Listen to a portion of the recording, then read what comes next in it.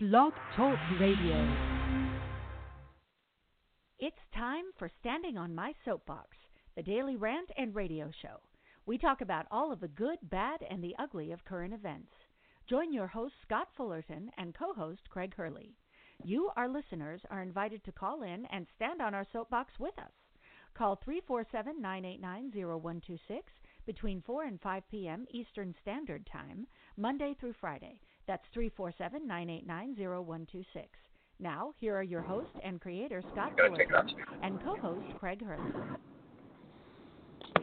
Hello, everyone. Welcome to Standing on My Soapbox. It is Monday, April 22nd, 2019. We have an entire brand new week of shows for you to call in and talk about whatever's on your mind this week. News, politics, pop culture, or anything that makes you happy or is bugging the heck out of you. I'm your host, Scott Fullerton. In just a couple of seconds, as my co-host, actor and writer Craig Hurley will be on. We'll be here to chat every day, Monday through Friday, from 1 to 2 Pacific, 4 to 5 Eastern Time. Give us a call here at 347-989-0126. We hope you all had a great Easter, happy Passover weekend, and let's get things started. Please welcome Mr. Craig Hurley. How you doing, buddy? Good. How are you, sir? I am fine. You're giving me anxiety again. Why am I giving you anxiety? Because second. I'm calling at the last second. Literally, I hear Katie's from a voice. Different number. And, and I'm calling from a different number. Sorry, man. It's all good. How you doing? I'm doing okay.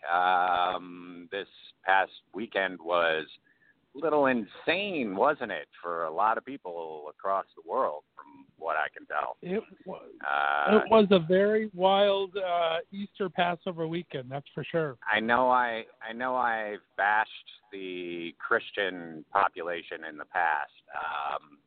I am feeling really I don't know what the word is I'm actually looking for. I'm not a proponent of blowing up churches. I don't understand what people are doing. I am a proponent of freedom of religion. And you're allowed to practice Christianity if you want to practice Christianity. If you want to be a Muslim, you're allowed to practice that. If you want to be Jewish, you're allowed to practice that. I'm not judging you one way or another on what your theology is in your life. And these terrorist attacks in Sri Lanka, they knew were coming. Are just yeah, as I don't understand that part. Yeah, they knew that this was going to happen. The Sri Lankan? Well, I don't even know if that's the proper terminology, but their government knew that there was going to be terrorist attacks on the Christian minority in Sri Lanka because Christians are a minority in Sri Lanka.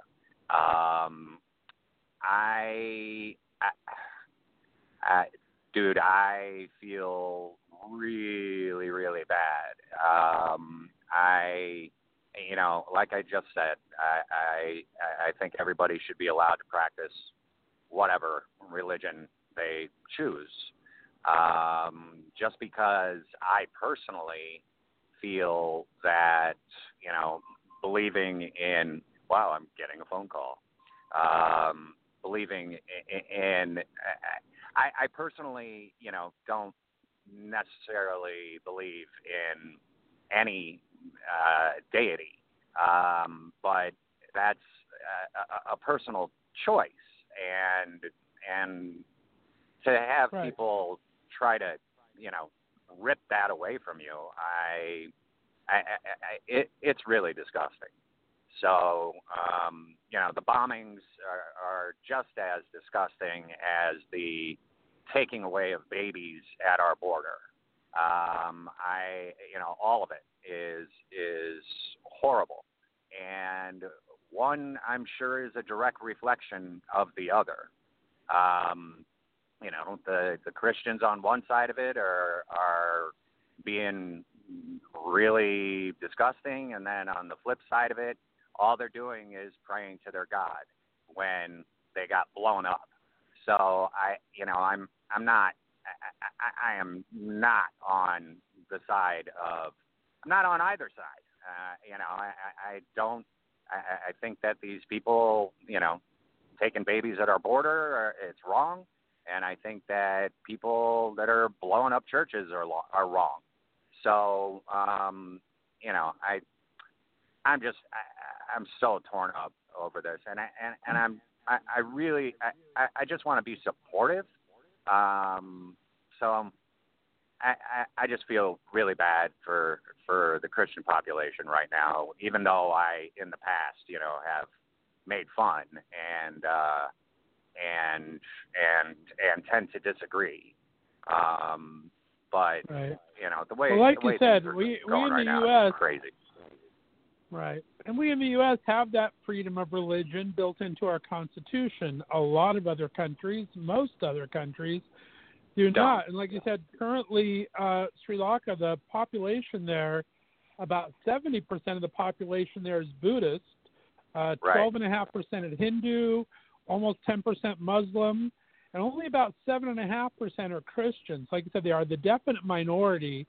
And of the Christians that are there, it's mostly people trying to convert. It's mostly other people bringing Christians into the country to convert other people. And that's why these people attacked places of tourism like hotels and churches and things like that because they wanted to stop the spread of Christianity. And that you're exactly right behind that, which makes it just the harder to understand that they would have all that collateral damage. Like I said, they went into hotels because this is where a lot of these people stayed. I think there was one billionaire somewhere in that area that lost 3 kids there. There was 4 Americans of the 30-something that died. There was over 500 people injured. It's just that we're still fighting over religion. What was that? The Crusades started that, or before that? That we're still fighting over religion this many years later when we have quote-unquote religious freedom in this country, and we're still having church bombings and firing here. That we haven't somehow come to pass on this is really kind of remarkable when you think about it, and very sad. Yeah. It's in this country, it's separation of church and state for a reason. And I don't know. I'm just feeling, I'm really torn up. To be killing people over a God that nobody knows exists. I don't get it. I just don't get it. I'm baffled. The Three Baptist churches in the south of the United States last week. I don't get it. I'm not. It doesn't make any sense. No. And the lack of government oversight. I mean, you can't stop everything. These were terrorist bombers, suicide bombers, something very, very hard to stop no matter what. But when you listen to the reporting that it was actually back on April 4th that they were warned by intelligence it would happen, they actually gave names of people that this was supposed to happen to, and that it was still came to pass. They did because, quote unquote, we never expected to be so big or so soon. That's just a lack of government. I mean, a lot can be said about our 9/11. We had a lot of 9/11 warning too, where it could have been. I mean, and like I said, terrorists, blow yourself up bombings, very, very hard to stop. But when you have that kind of warning, it really is worrisome. It's like, well, what is the point of the intelligence if you're not going to act on the intelligence or don't have the means to act on the intelligence or the forthrightness to ask for help from other intelligence? Yeah, I don't know if Sri Lanka's government actually, prepared anybody, because they did know that they were going to get attacked. And also, I'm not sure. I mean, I hear these leaders all condemning, but I'm not sure that they're really serious about condemning the terrorists. Right. The way they talk is not if you're condemning something, you're going to go after them. These guys aren't doing anything to stop them, and they're not doing anything to really console the people that have gotten injured or gotten killed, or to warn anybody that it's about to happen. I'm just not. I'm really, like I said, I'm really torn up over Remember this. 9/11? Didn't we have orange threats and yellow threats and everything for a while? You'd think they would have something like that in their hotels or something, especially in countries that are prone to a little more terrorism than luckily we've faced here.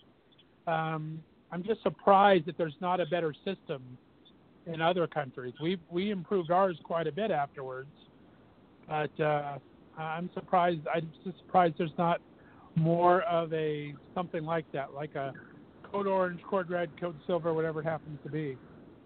It sounds goofy, or but just a warning. It should work. Right. Just a warning. I remember when we were going through all of that after 9/11, and we almost on a daily basis, and I was making fun of it then, where we would go through orange, red, yellow, and green, and all the different colors of the rainbow in order to figure out how safe we actually are. Speaking of safe, aren't we still in a national emergency here in the United States? We're still in a national emergency. We haven't heard about that either. I haven't heard where that's been in the courts or anything yet either. You don't even hear where that's at. That fell off the radar. Because we're not in a national emergency. Our national emergency, once again, is that our president is an idiot. So, and he reacts the same way. He reacted the same way to the Sri Lanka bombings that their government did. And there's a lot of people out there that are like, maybe if more white people got killed, he would have reacted. But his reaction was the same thing. There's no serious condemning of the terrorists. It's almost like they want it to happen. I know they're going through some population control right now, and I know this sounds very conspiracy or conspiracy theory. Our water supply here in the United States is tourist areas. getting messed I up. can't even go for that because this was traditional tourist areas. This wasn't in-state people. Wasn't population. Right. Right. This was tourist locales where they tried to hit. So, how many conspiracy? How many Americans or how many people from the United States were involved in that? Well, 4 were killed out of the over 36. I think it was 34, 36. 500 injured. I don't know how many Americans were injured, but it was 4 Americans that were killed that I know of. And most of them, like I said, were foreign born and were no locals, especially at the hotels and everything. It was there was 7 bombings, 7 locations. Then there was a couple vans that got blown up. That was because the bomb people blew those up in the vans. Weren't part of it. The people that were clearing up that end of the side, there was actually 2 more that was going to happen that were in vans that never detonated. But 7 actually detonated through these suicide bombers at hotels, churches, and areas of public interest. They were all public interest, known for tourists. So they could get the quote-unquote Christians and things like that. But, I'm sure there'll be some conspiracies or something that happens in there. I mean, much like we had our 9/11, we had was that Tower 9 or Tower 11, Tower 4, whatever it was. No, we had 3 different buildings go down on that day, and that was the first time in history that 3 different buildings went down because one building went down. So, and actually those buildings, the way the architecture was on them, they weren't supposed to collapse like that. And we're actually still going through it. How close are we to that 20-year mark where the United States actually lets out the information on on what actually happened on 9/11, because we all still 21, don't know. 2 years, right? Should be 2 years Yeah, on that. I'm pretty sure. Like that? I'm pretty sure that 2 years from now they need to release, or they're supposed to release that information. They usually hold on to information like they did with the Kennedy assassination. They Right. hold on to it for 20 years and then they release, and it's redacted or edited, of course, but they still They release push it as back. much Didn't information on Trump it as possible. pushed back the latest Kennedy thing? There's supposed to be more Kennedy stuff, and Trump pushed it back, I think, this past year. Wow. Why?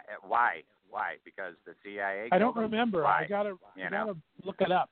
I know he did, but I don't remember why. Wow.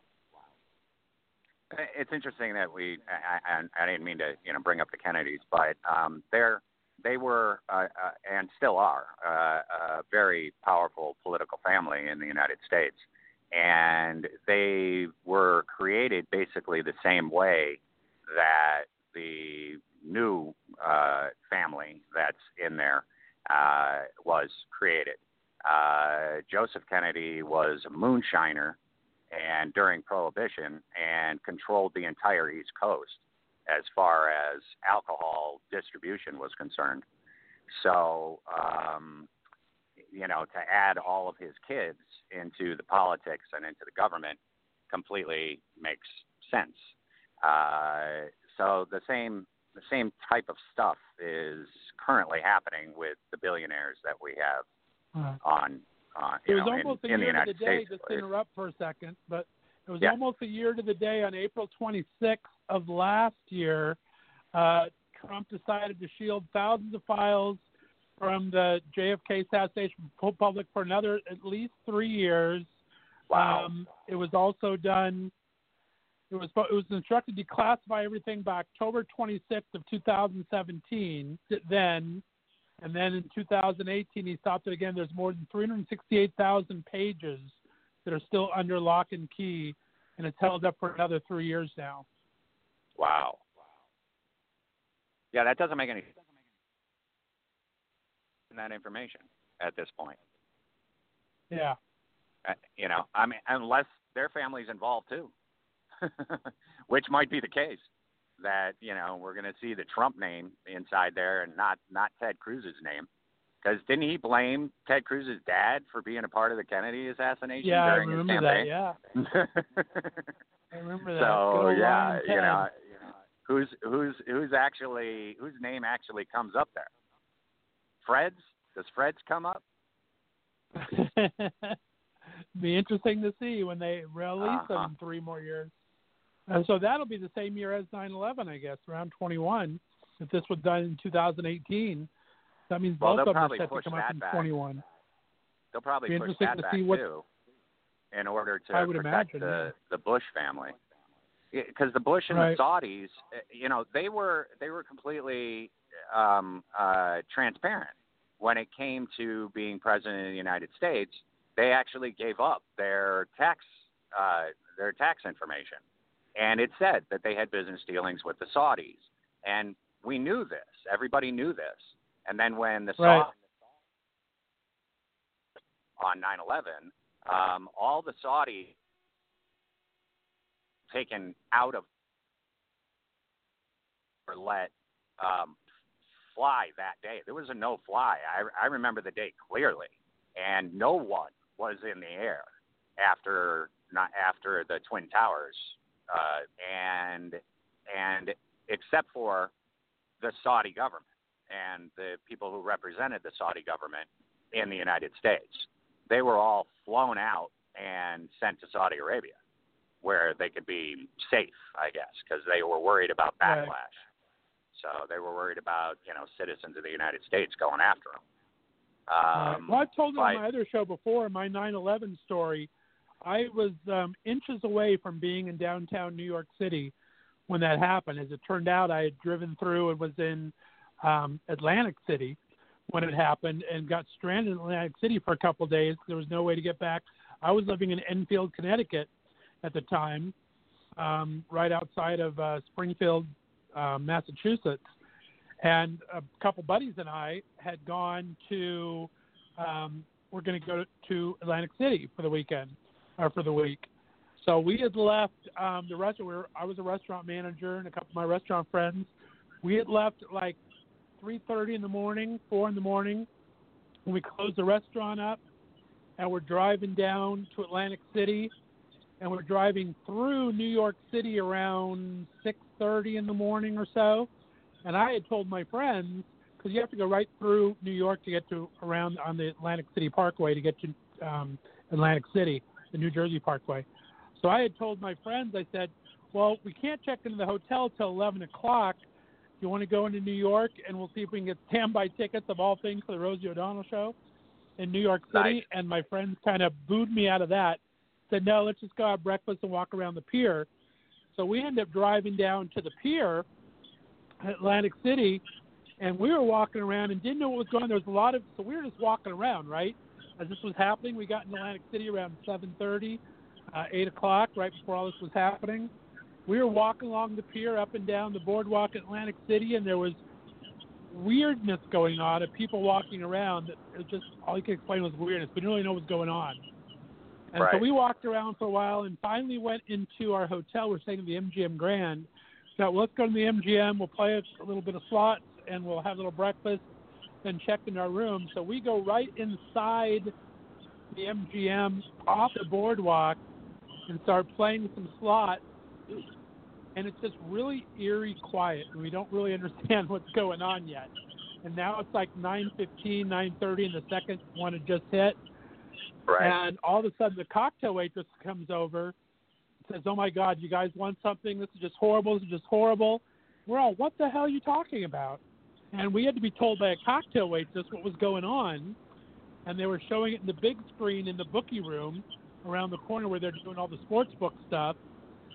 So we ran over there real quick to find out what's going on. And because Atlantic City is literally a 35-minute plane ride from New York City or less, a plane ride, all of a sudden Atlantic City went in high alert because they weren't sure if it was done yet. The second tower had just been hit. Right. And so we were in Atlantic City not knowing if we were going to be the third target or not, because they didn't know if it was done, because they were still going to the Pentagon at that point. So me and my friends are all freaking out. And we watched all this happen from the big screen at the MGM Grand. And then we went up to we checked into our hotel room because we found out, we called. And the other really weird thing is I call my mom from the hotel there, and it turns out later, because she's here in Northeast Ohio, and right where we live here is where the plane turned around to go to the White House in Kraft in Shanksville, Pennsylvania. It turned around right over my parents' house, like literally 5 miles from my parents' house, is where the hijackers turned the plane around and started going back to hit the White House, and where the passengers crashed it in Shanksville. Shanksville, PA is only about 30 minutes from here, not too far away at all, where it went down. So I have all these weird connections to it, and we weren't able to go back to.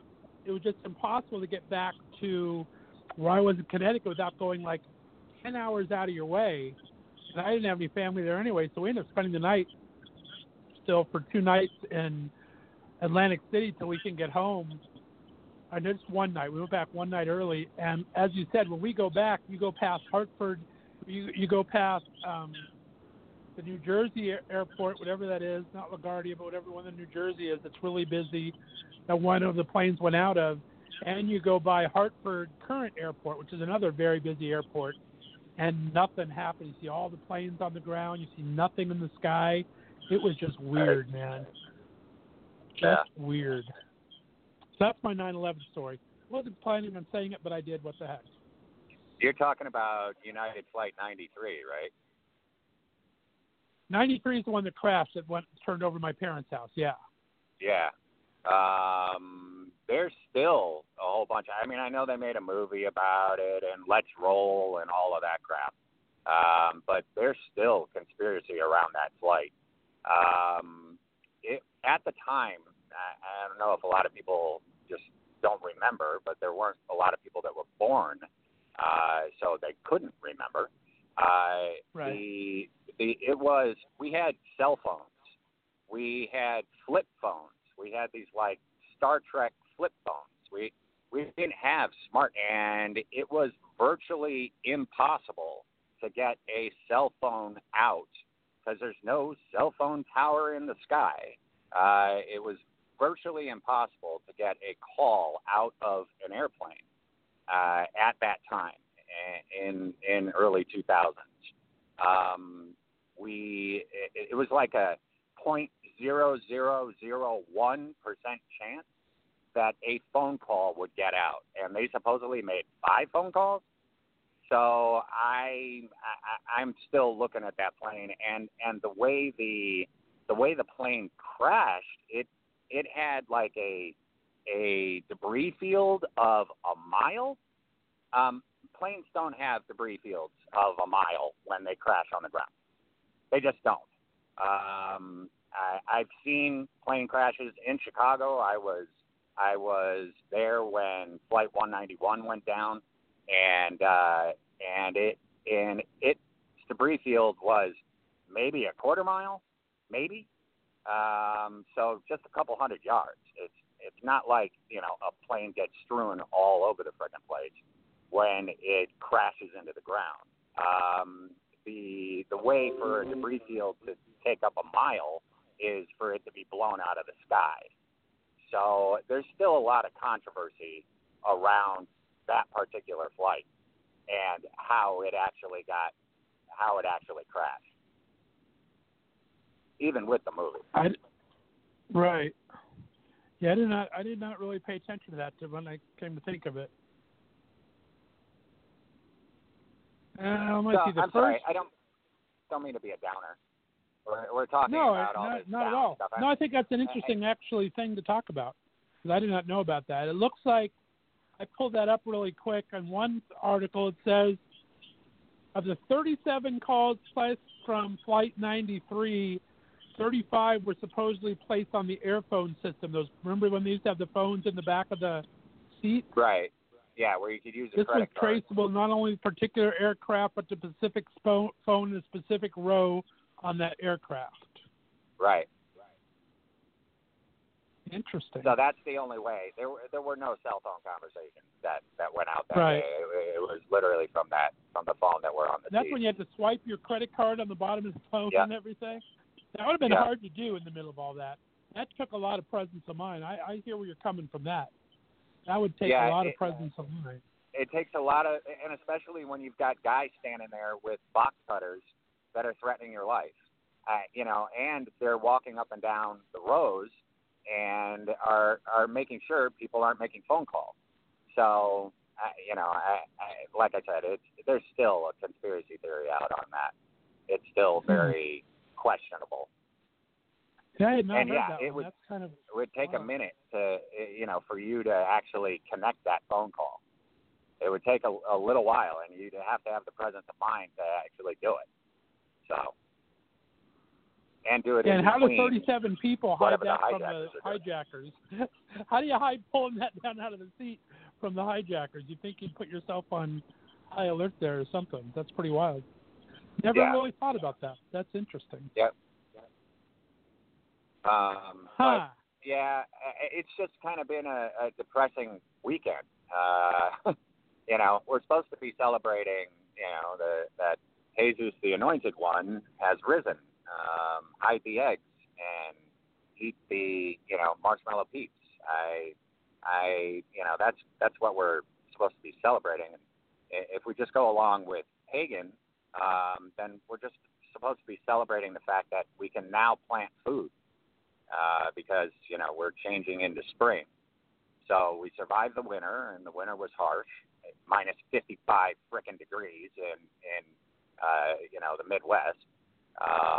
So it was pretty harsh, and now it's time to plant. We're supposed to, we're supposed to have a spring fest. That's what this whole weekend is really about, and it's just been kind of horrific. So. Yeah, it was not a fun weekend, that's for sure. A lot of ugly things happening. I did see. All right, well, let's shake that off for a second and take a break. We're at the halfway mark, and we are at the halfway mark. We are at the halfway mark. Excellent. We'll go ahead and take a quick break, play a little bit of, that song's too long. Let's go to a little bit of... There's no such thing as too long of a song.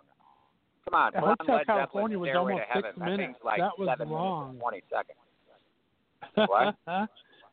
I said I was looking at Hotel California was almost 6 minutes. That's a lot.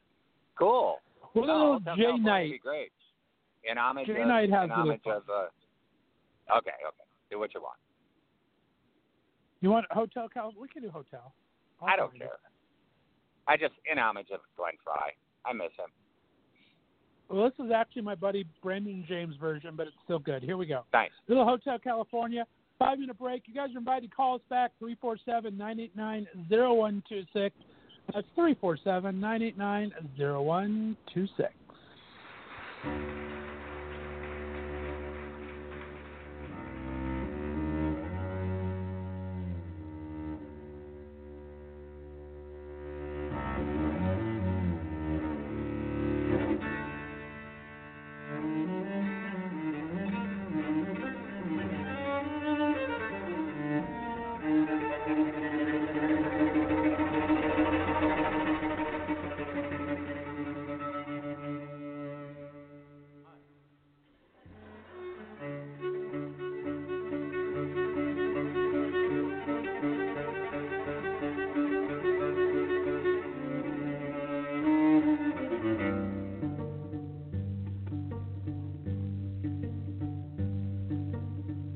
On a dark desert highway, cool wind in my hair, warm smell of colitas rising up through the air. Up ahead in the distance, I saw a shimmering light. My head grew heavy and my sight grew dim. I had to stop for the night. There she stood in the doorway. I heard the mission bell. I was thinking to myself, this could be heaven or this could be hell. Then she lit up the candle and she showed me the way. There were voices down the corridor. I thought I heard them say, welcome to the Hotel California. Such a lovely place, such a lovely place. Plenty of room at the Hotel California. Any time of year, you can find it here. Her mind is Tiffany twisted. She got a Mercedes-Benz. She got a lot of pretty, pretty boys that she calls friends. How they dance in the courtyard. Sweet summer sweat. Some dance to remember, some dance to forget. So I called up the captain and said, please bring me my wine. He said, we haven't had that spirit here since 1969. And still those voices are calling from far away. Wake you up in the middle of the night just to hear them say, welcome to the Hotel California. Such a lovely place, such a lovely place. There's plenty of room at the Hotel California. Any time of year, you can find us here.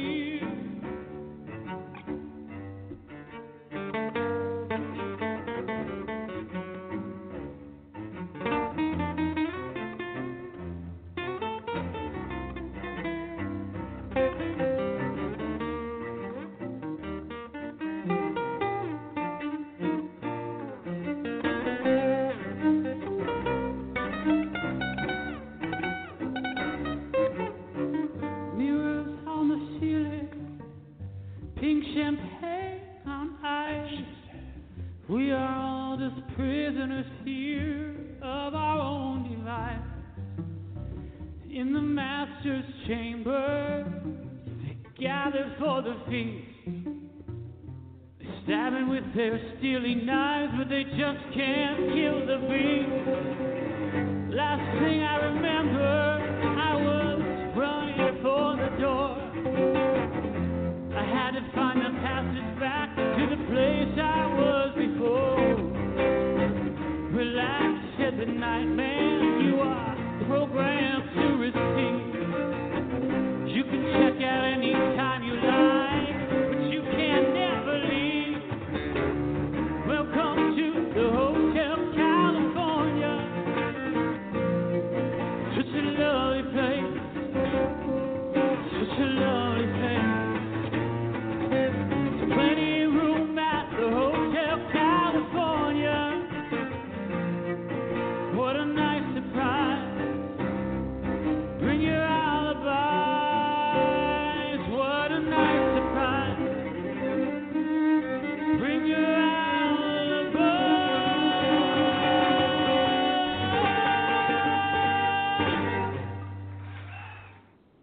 All righty, we are back. That is Brandon and James with Hotel California. Guys, we're switching it up a bit. We have special co-host Katie Barberi filling in for a couple minutes for Craig Hurley. Miss Katie Barberi, how the heck are you? I'm good. I'm great. I'm in the car here with my man and my dog and a whole bunch of luggage. And filling in for Craig. Whole bunch of luggage. Way too much. But here we go. We're calling it Wally World 2019. Nice. I like it. Yeah. So I'm actually filling in for Craig for a few minutes, for as long as he needs, until his hand uncramps. That would be good. I have one of the doohickeys. Oh God, we're so old. The doohickeys that go in the ear, the hands free. I have one. I don't know where I packed it. It's in one of those 18 pieces of luggage that we have, so he's going to need that. Right. For a time that we're on the road and he's doing the show, so that he can just be plugged in and not have to hold on to the phone. So, too funny. Poor Craig. Oh, there you Poor go. Craig. I know. And we're talking about depressing stuff, so you're holding the phone tighter and you're tense. So that cramps up a hand quickly. I know. Yeah. So his hand started cramping, and he's like, "Please take a segment on the show so that my hand can release." So yeah, no, it's very sad. Is there anything what happened. exciting you want to talk about? I mean, we can do our official Game of Thrones wrap up.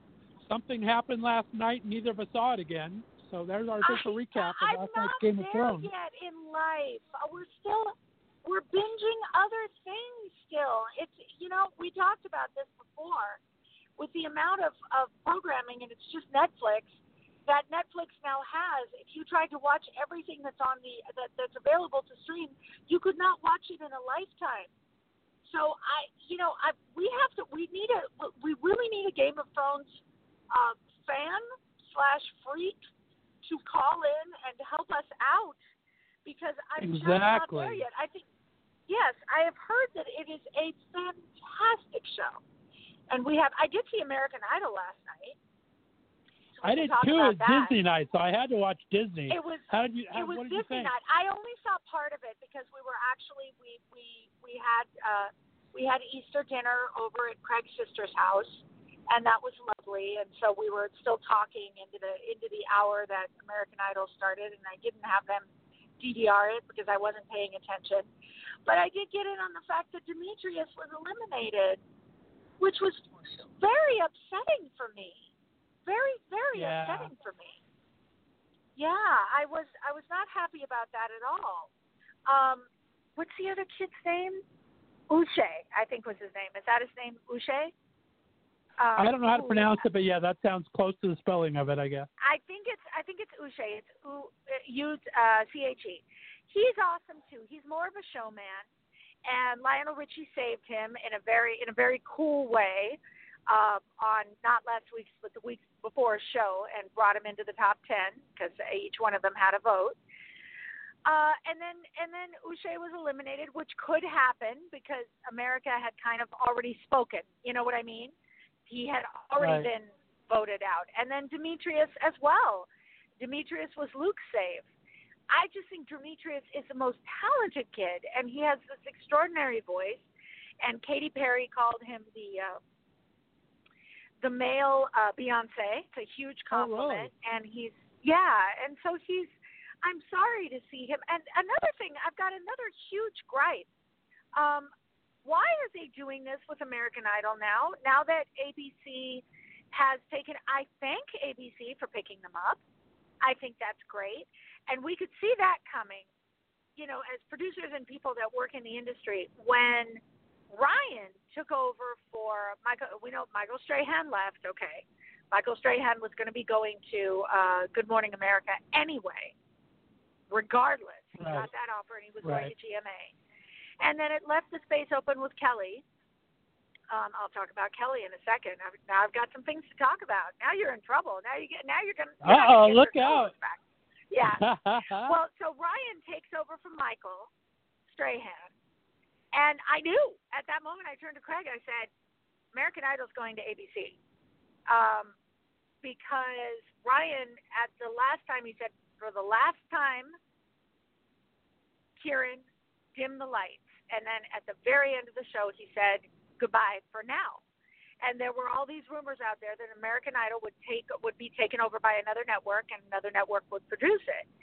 And so when we saw Ryan go to Live with Kelly, and so that it would be Kelly and Ryan, they're syndicated, but they are produced by ABC. They're produced by Disney. And so I knew. I thought American Idol is going to ABC, and that's why they have Ryan doing those two shows.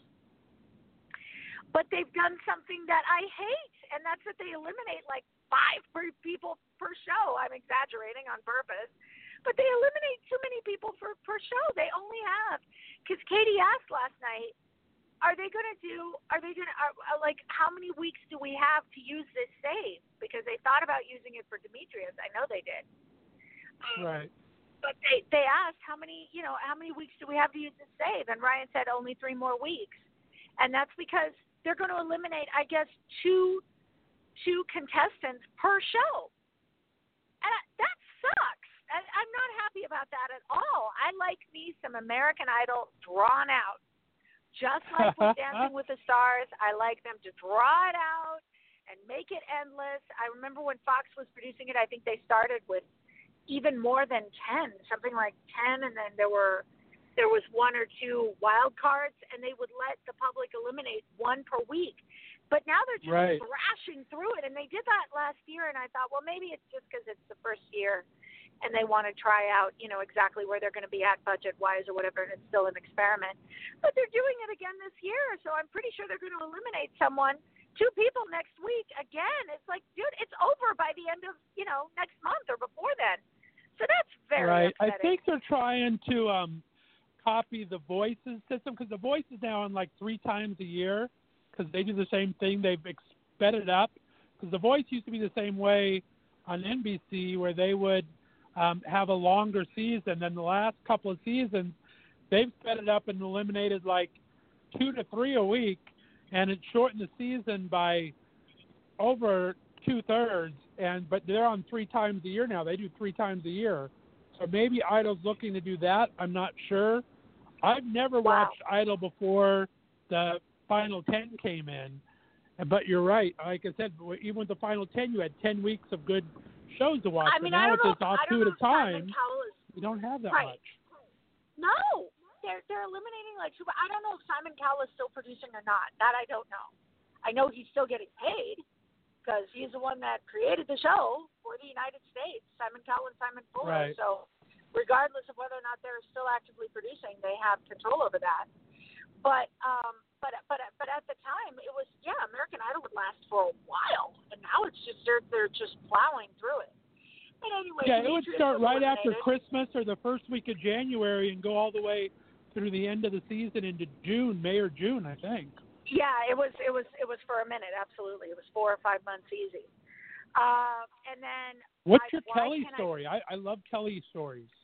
Oh, my Kelly story. So I was actually the youngest actress ever to be flown from. Now okay. So the daytime soap opera industry used to be massive. It was massive. Right. It was created in I believe, the late 50s, and they call it soap operas honestly because it was designed to it was created to sell soap. There were serials that were created to sell soap to housewives, literal soap. That's what they wanted to sell. Dish soap, laundry soap, whatever it was, soap.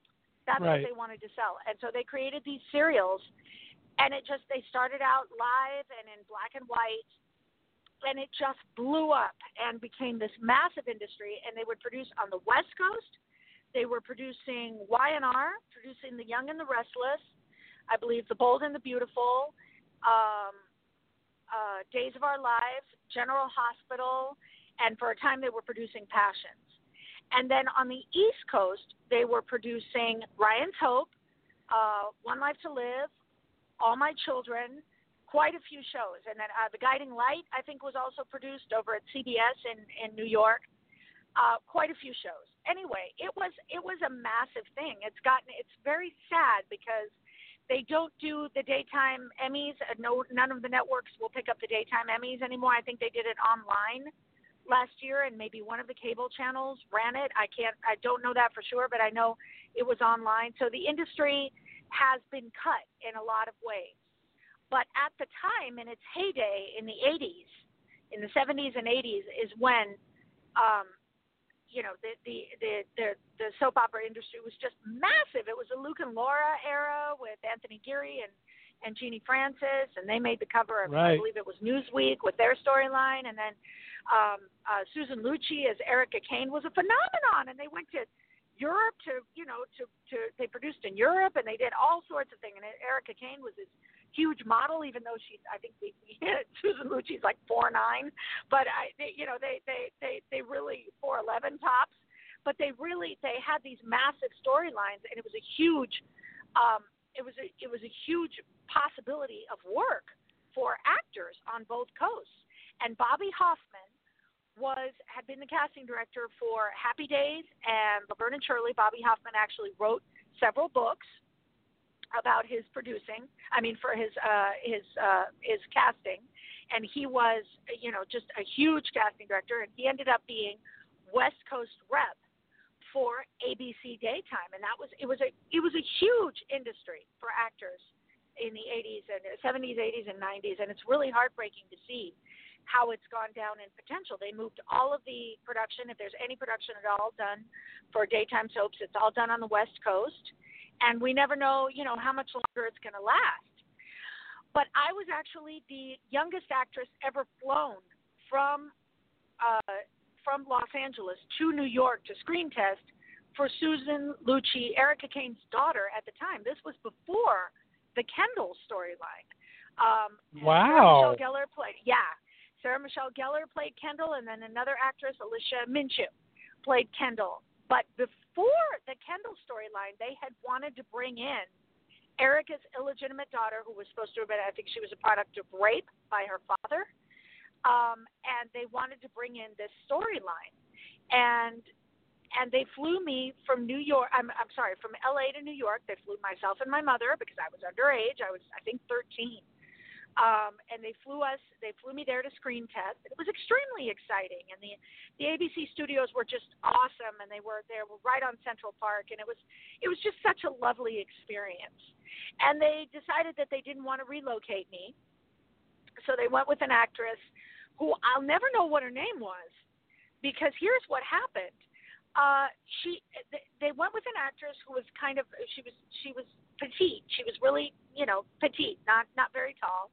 And she had the long black hair, and she had kind of, darker, sort of very exotic skin, and she looked very Italian. She had an Italian name.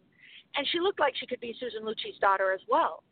And they hired her to play this role, but then I guess what happened was they decided not to go with the storyline of the daughter. Susan Lucci felt that Erica's character wasn't ready for that yet. They decided to not go there. And then they recast that role. They actually, recast that young lady with Lauren Holly, who later married Jim Carrey and did Dumb and Dumber, and that was her launch So that was her path that she was on. She took over that role for that young lady that booked it, who looked a lot like Susan Lucci, like I did, because I could have also played Susan Lucci's daughter at the time. We did have quite a resemblance. But I kept screen testing for soap operas throughout the years, and they brought me back twice to New York. I screen tested one more time for another project. I think it was One Life to Live. And then they were looking at me to play, oh, wow, I can't think of her name. She was later on Baywatch. Really, really hot. Alexandra Paul? No. Dark hair and blue eyes. And Matthew Perry and Matt LeBlanc's character were obsessed with her. The characters were obsessed with her. I don't remember. It wasn't Pamela Anderson, was it? She's blonde, I think. Oop, I lost you. Did your phone go? Uh-oh, I lost the co-host. If you can hear me, call back, Katie. We've lost you.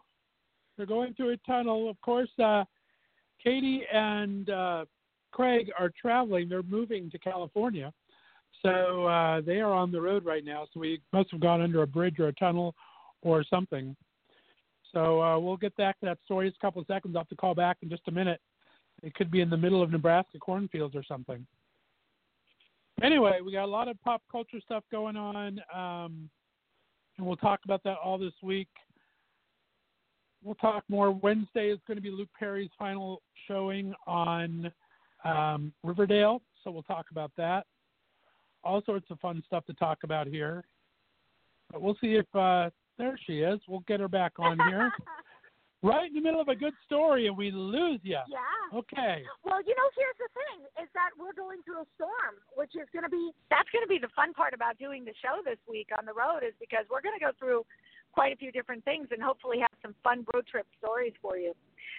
But anyway, they brought in a new casting director whose name I can't recall at the moment. I'll tell you at a later date. But she was lovely, but did not know me as well as Bobby Hoffman did, because he had tried to cast me now several times, and they had tried to cast me on General Hospital. We did not know what the problem was, that I kept not booking the job. It kept being between me and another actress.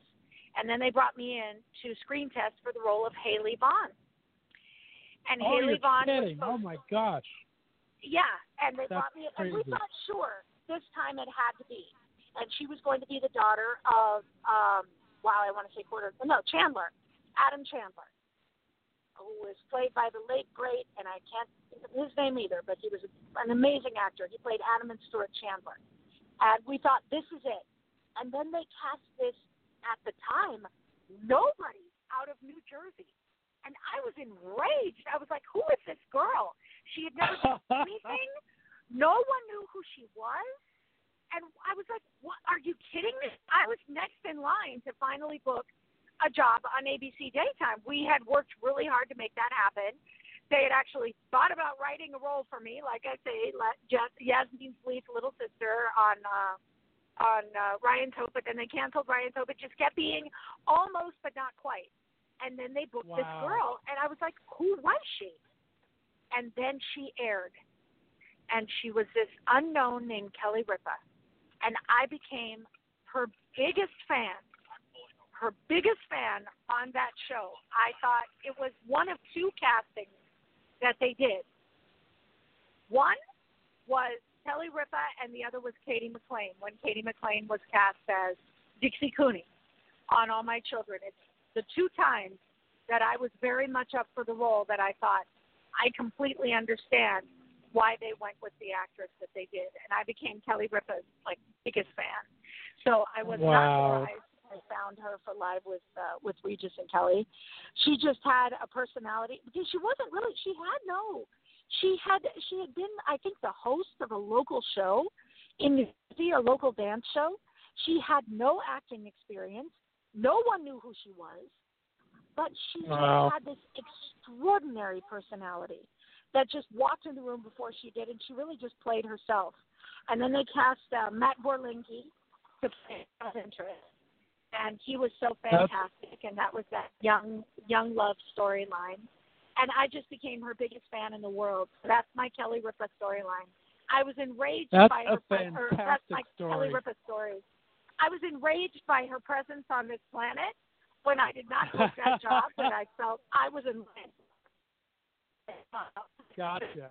You know, All right, well, we have understood. about 4 minutes left, and you're starting to cut out again. Let's put Craig back on, and we're going to wrap this up and go to song here. Thank you, Katie Barberry, for standing on my soapbox. I appreciate it. You're very welcome. Yes, we are all huge Kelly Ripa fans. Whether we lost the job to her or not, she's absolutely an extraordinary thing.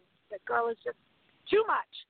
Okay, I'm going to give you back to Craig, but he can't. We're in the middle of a hailstorm. We're literally in the middle of a hailstorm. Pull over. This is going to be fun. This is going to be exciting. This is going to be like one of those History Channel or Adventure Channel shows, and so we'll give you all the skinny on weather conditions throughout the week. And I'm not anywhere near as much of a spaz about the weather as Craig is, but I can recognize a hailstorm when I'm in the middle of one. So there you go. We're in the middle of one. All right. Pull over. Yeah, I can't put it. He can't take the phone right now. He's got. Hang on 1 second. All right. Well, let's go ahead and wrap up. Yeah, I can. I can talk. There you go. All right. Yeah. Well, we only got a minute and a half here. We'll go out to song anyway. I just want to get you back on here. Drive safe, my friend. Don't pull over if you need to. Yeah, there's already a couple of people pulling over because it's hail and wind and lightning and rain. It wasn't supposed to rain today in this area. I saw them seed in the clouds yesterday, so that could be part of it. There you go. Well, stay hidden in your undisclosed location. Stay safe, and we will see you tomorrow for a brand new episode. Let's go ahead and play out. Guys, stay tuned for the Left to Straight show coming up next here.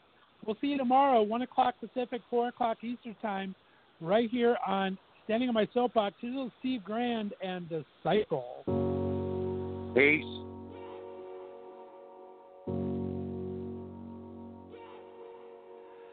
Jesus be my daddy, Father my light, waltz through my dreams, draped in white like a child, like a child. I ain't scared of dying when I'm living the circle, be a loyal disciple till I get my fix. Desire.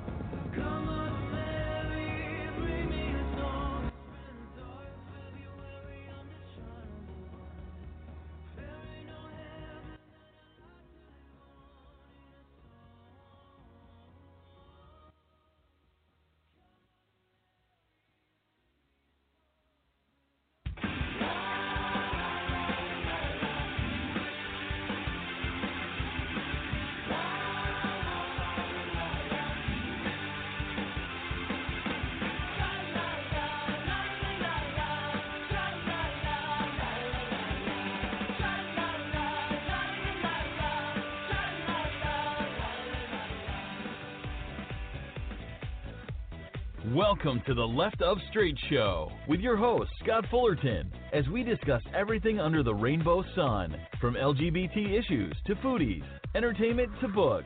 Join us as we talk to some of the most interesting leaders and celebrity LGBT guests and allies on the internet. So grab a cocktail, it's always happy hour somewhere, and enjoy the show. Now, here's your host, Scott Fullerton.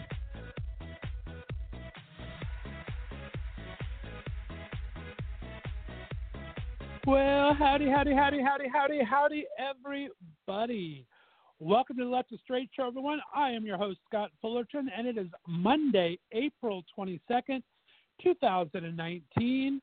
Hope you all had a fantastic Easter, Passover weekend, whatever you celebrate, if anything. It was relatively calm here in the Left of Str8 household. It was just Mama Linda and I who had made way too much food here for just the two of us, but that's what happens when you're a foodie and a former fat kid and still kind of a fat kid. You make a lot of food. So yesterday I cooked a 10-pound ham, a berry pie, made deviled eggs in the morning, made a corn casserole, made what else did we have? Oh, asparagus and yams. So it was a little crazy with food here. But I got a great show for you today. In just a few minutes, I have two great guests coming up. The first hour, we're going to be talking to Yogi Dan Carter, whose naked yoga classes are literally burning up Washington, D.C. right now.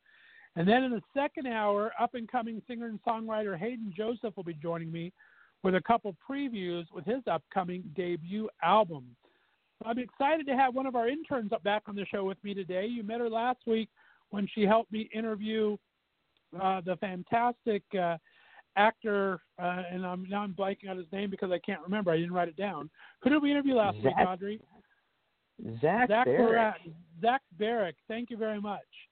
So I have Audrey back on. She's going to be manning the chat room here with us in just a couple of seconds. I'm going to open that chat room up for you to chime in if you have any questions for today's guest. Audrey, how you doing today?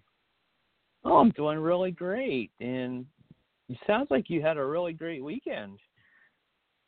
It was a nice weekend. It was busy, but it was a very nice weekend. Thank you for asking. How was your Easter/Passover/ if you celebrate anything weekend? Well, we just did the normal, color the eggs and, find the Easter basket with the kids. And then we had dinner with the folks. And our meal wasn't as big as yours, but and we were two people. Can you believe that? We just don't know how to cook small anymore. We tried to rope some neighbors in like 3 hours before. And, of course, everybody has plans the day of Easter. So we have all this food in the refrigerator now, and it's pretty pathetic. But that's okay. Yeah. And I have to get into bathing suit weather to be in Palm Springs in exactly 1 month from today. So it's going to be crazy. Oh, boy. I know. Can you believe it? Exactly 1 month from today, boys and girls, I leave on the big gay road trip. I'm leaving from beautiful downtown northern Ohio, northeastern Ohio here, driving cross-country to the beautiful, to the warm, to the sunny Palm Springs, California. Well, I'll be doing an entire month of shows from the Gay Men's Resort Indulge Resort in Palm Springs. We're going to have live interviews all month long with some of your favorite guests. It's going to be an exciting time had by all. I just had confirmation today. Guess who's going to be joining us, Audrey? Oh, please tell me. I shouldn't announce it yet because I wasn't going to announce anyone until later this week. But just because he confirmed today and I'm very excited about it, I'm going to say it. But coming up in one of our Palm Springs shows on the Big Gay Road Trip, we are going to have Star Search winner himself, Mr. Sam Harris, joining us in Palm Springs. How fun is that going to be? I'm excited. You're going to have so much fun. Oh, yeah. It's going to be a good time. I can't wait to start announcing it. Be sure to follow us along. You can find everything on the website, www.leftofstr8.com. It's always spelled out LEFTOFSTR and the number 8. So www.leftofstraight.com. Go to the Big Gay Road Trip tab. You'll be able to find who the guests are we're going to be announcing soon. You'll be able to follow along where we're stopping along the road from Northeast Ohio to Palm Springs. You'll be able to see live videos from there on the website. And there's also a link to our Indiegogo campaign that I've just about given up on, Audrey, because I'm horrible about asking for money.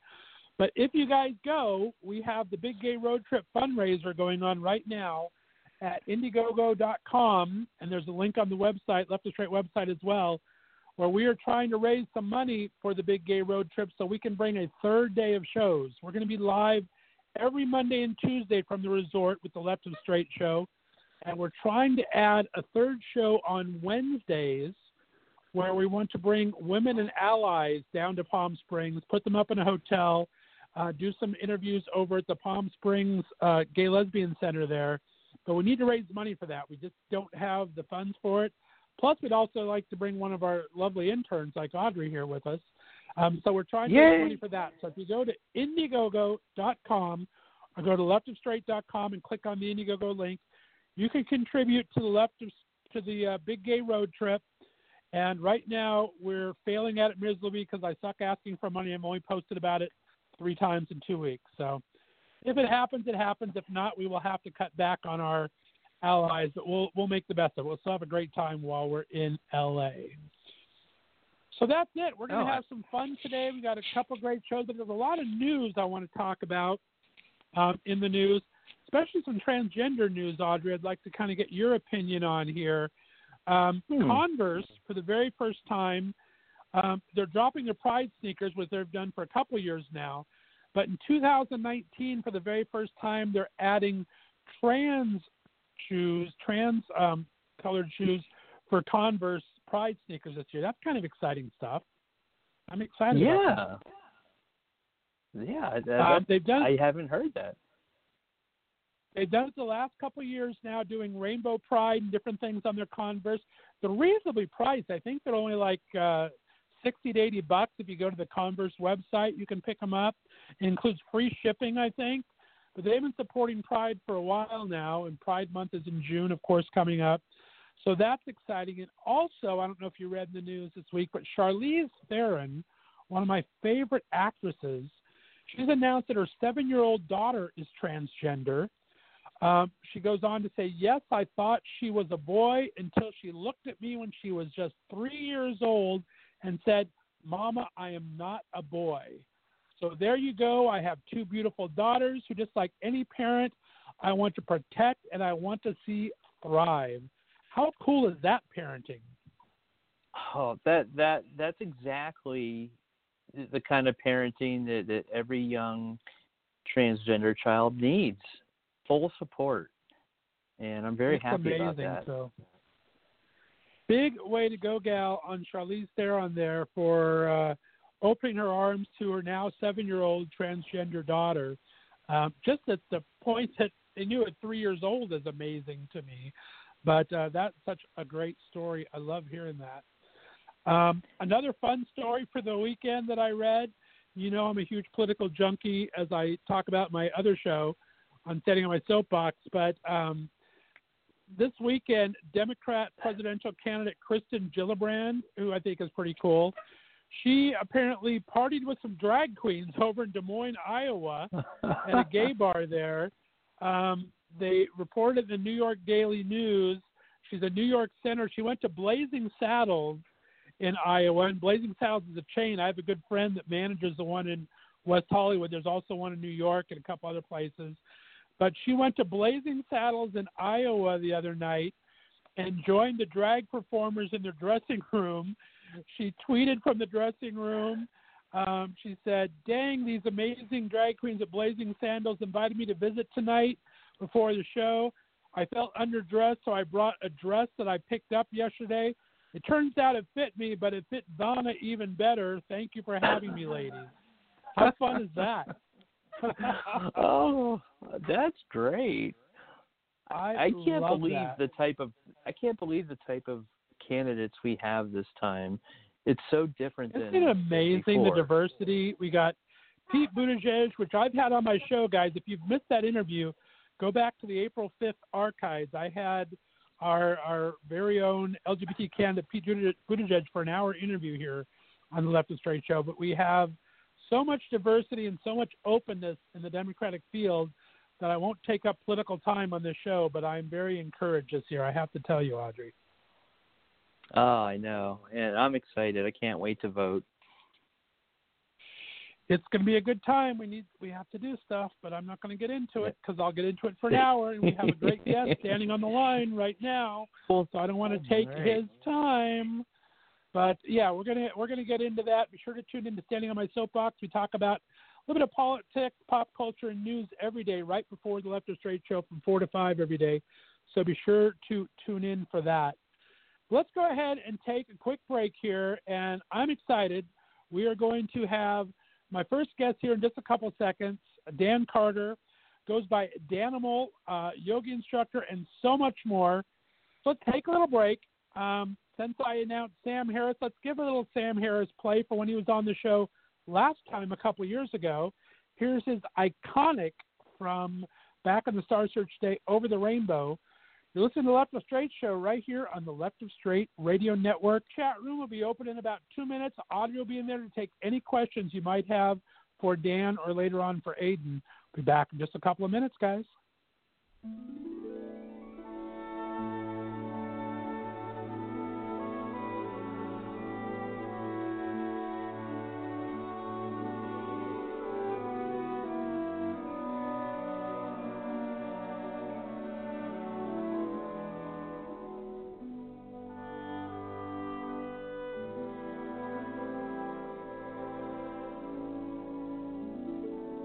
When all the world is a hopeless jumble and the raindrops tumble all around,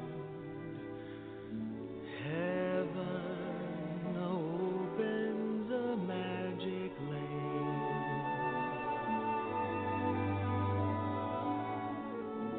When all the clouds darken up the skyway, there's a rainbow highway to be found.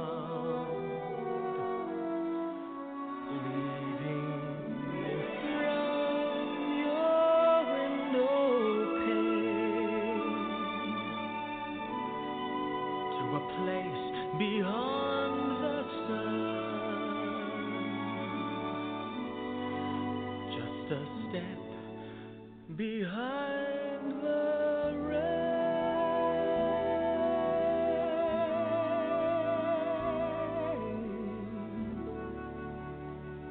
Somewhere over the rainbow,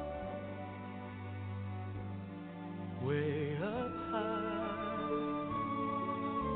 there's a land that I heard of once in a lullaby. Somewhere over the rainbow, skies are blue, and all the dreams that you dare to dream really do come true. Someday I wish upon a star and wake up where the clouds are far behind me, oh, so far, where troubles melt like lemon drops, way above the chimney tops. That's where you find me. Yeah, somewhere over the rainbow, bluebirds fly. If birds fly over the rainbow, why then, oh why can I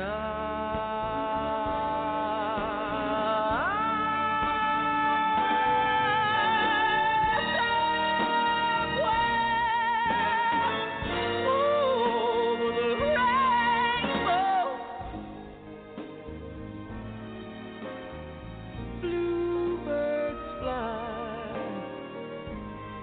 if birds fly over the rainbow, why then, oh why can't I? If happy little bluebirds fly beyond the rainbow, why, oh, why can't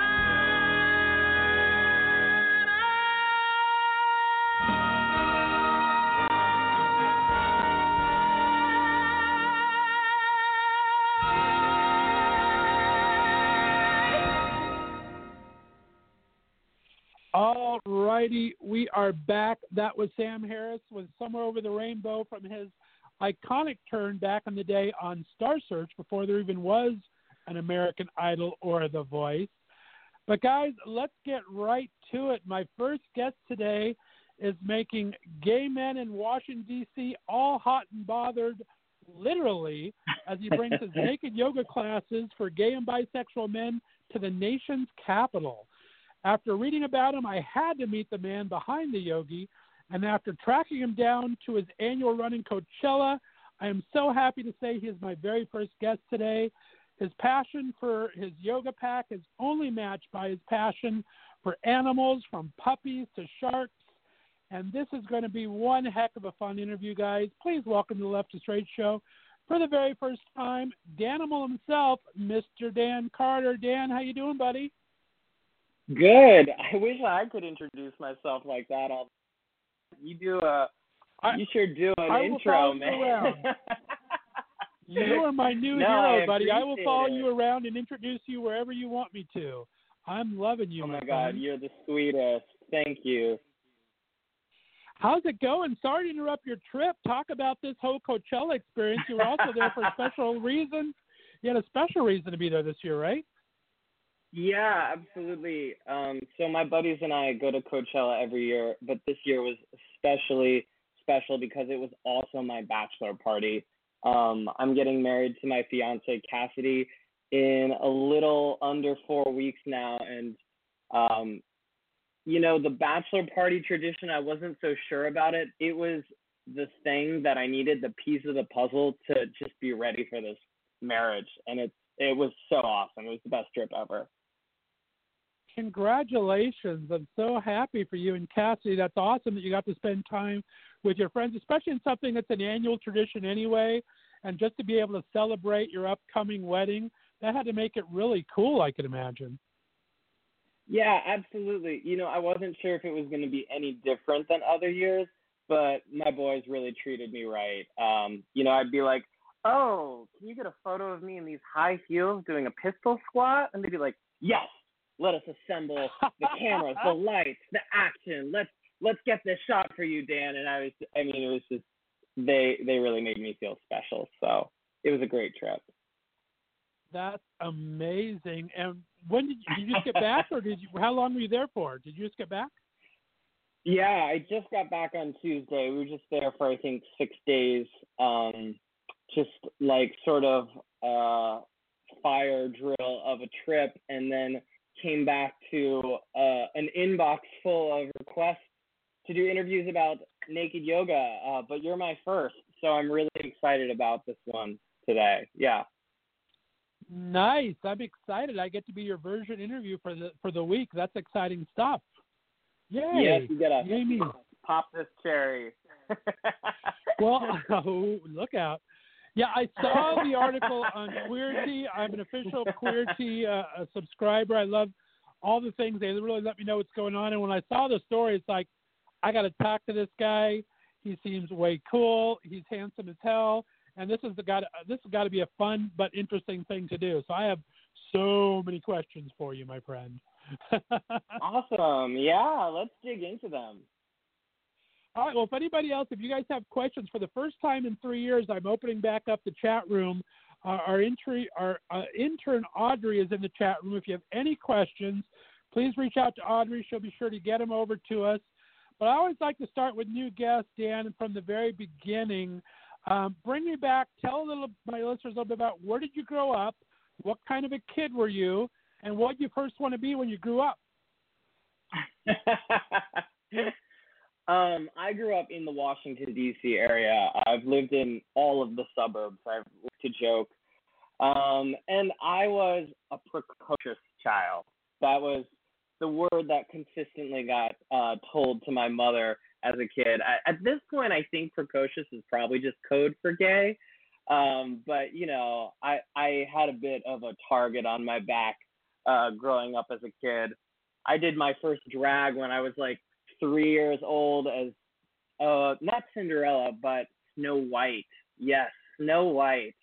So I was a real crazy kid, and you know, I got picked on and stuff, but I think that's what made me just like live my best gay life now as an adult. I mean, that's the best we can all do, right? Exactly. That's awesome. I love. So you're in Washington area, but you've been all over, but now you're back, huh? What's it like to be back there? Yeah, you know, well, so I went to college for film studies, and I imagined that I would end up in New York or Los Angeles. And of course, the Discovery Channel called me like a couple of weeks before I graduated, and they were like, "We've got a job for you." And they were headquartered in DC, so I ended up back here. But I absolutely love DC. I consider myself a Washingtonian now, and you know, despite the craziness in this town right now, it is consistently getting to be a more cool and fun place to live. That is awesome. I have a good friend, musician Tom Goss, has a house there. He lived there for a long time, and he says that it's very the community is really going and pretty exciting. So I guess DC is just turning happening in a lot of areas now. Yeah, absolutely. It's a fun place. If you're ever in town, please let me know. Would love to show you around. Definitely. That's the one place I've not been. I've traveled a lot of places. DC is not one of them. I would love to come out and visit sometime because I am a huge political junkie to begin with. Plus, I like a nice gay town, so it'd be fun all the way around for me. I would enjoy it. Yeah, absolutely. Now, speaking of LGBT, you are out and proud member of our community. Talk to me about when did you first come out to yourself, and when did you first start coming out to others? Yeah, I came out when I was in college. I know that the year was 2009 because it was the year that Katy Perry's Teenage Dream was #1 on the charts, and that was like my summer anthem. I had kind of been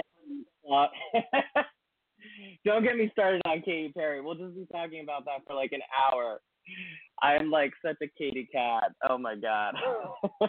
Oh, that's funny. But anyway, back to coming out. You know, it was 2009. It was my first year getting to stay at college instead of going home, and I was an orientation leader. And I was in the closet, but because I had just like this amazing family of fellow orientation leaders, they just gave me the confidence and self-assuredness to come out.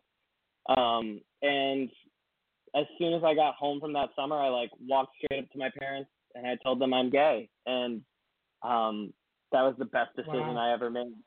Yeah. That's I mean, awesome. it wasn't. Now, were you all? When did you come out to yourself? Were you always kind of new, or when did you know for yourself? Oh, yeah. Well, you know, I just mentioned that I dressed up as Snow White when I was 3 years old, and as a kid, I always felt different. But I remember, like, very distinctly, one time I was at a roller rink as a kid, and Barbie Girl by Aqua came on, and I just, like, started jamming out to it and, like, getting my groove on, and I looked around, and it was me and all girls, and all the boys were, like, away playing video games. And, like, I don't think I knew what gay was back then, but I knew, like, I was different and special at that point. That is awesome. I love that. Barbie Girl turns a lot of us. That's all there is to it. I want to start talking about your No, no problem. Sorry. That's the trouble. We're not in the same room here. We're going to talk over each other. Don't worry about it. I want to start by talking about your love of animals. I read where it kind of goes all the way back to your dog, Lucky. Tell me about Lucky and that bond.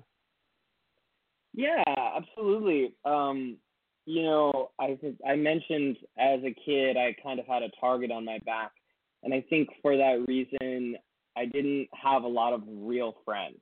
I remember in college realizing for the first time, wow, I have a best friend now. And that was a very weird sensation for me because throughout my middle and high school time, I had friends, but never a best friend. And I would say that Lucky, my dog, was my best friend then. Animals are just so therapeutic, and I have a really special relationship with dogs in particular. And so sit with him and walk him, that was a pretty fundamental part of my childhood. And I would have been really hard to make it through those years of being bullied without him. So he always will have a very special place. Wow, that's a great story. I love hearing that. And talk about, you also did a lot of volunteering at animal shelters. And go back to your work at the Discovery Channel. You were there for like 4 years, right? What did you do there? Yeah. So I worked at the Discovery Channel right out of college. It was my first job. And, they made me do some grunt work, like staying up late, tweeting about shows about mining and stuff like that. In the end, I got to do some really amazing work on their website.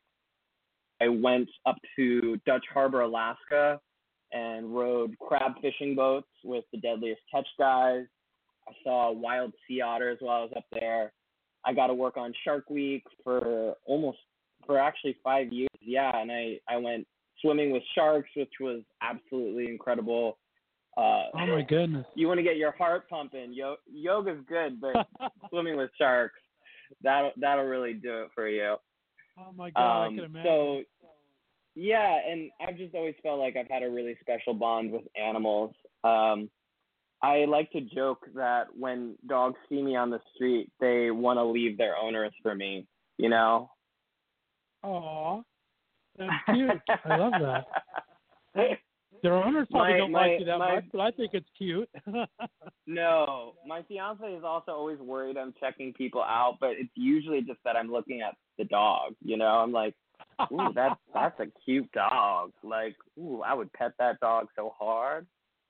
Oh my God, that's hilarious. That's hilarious. I love that.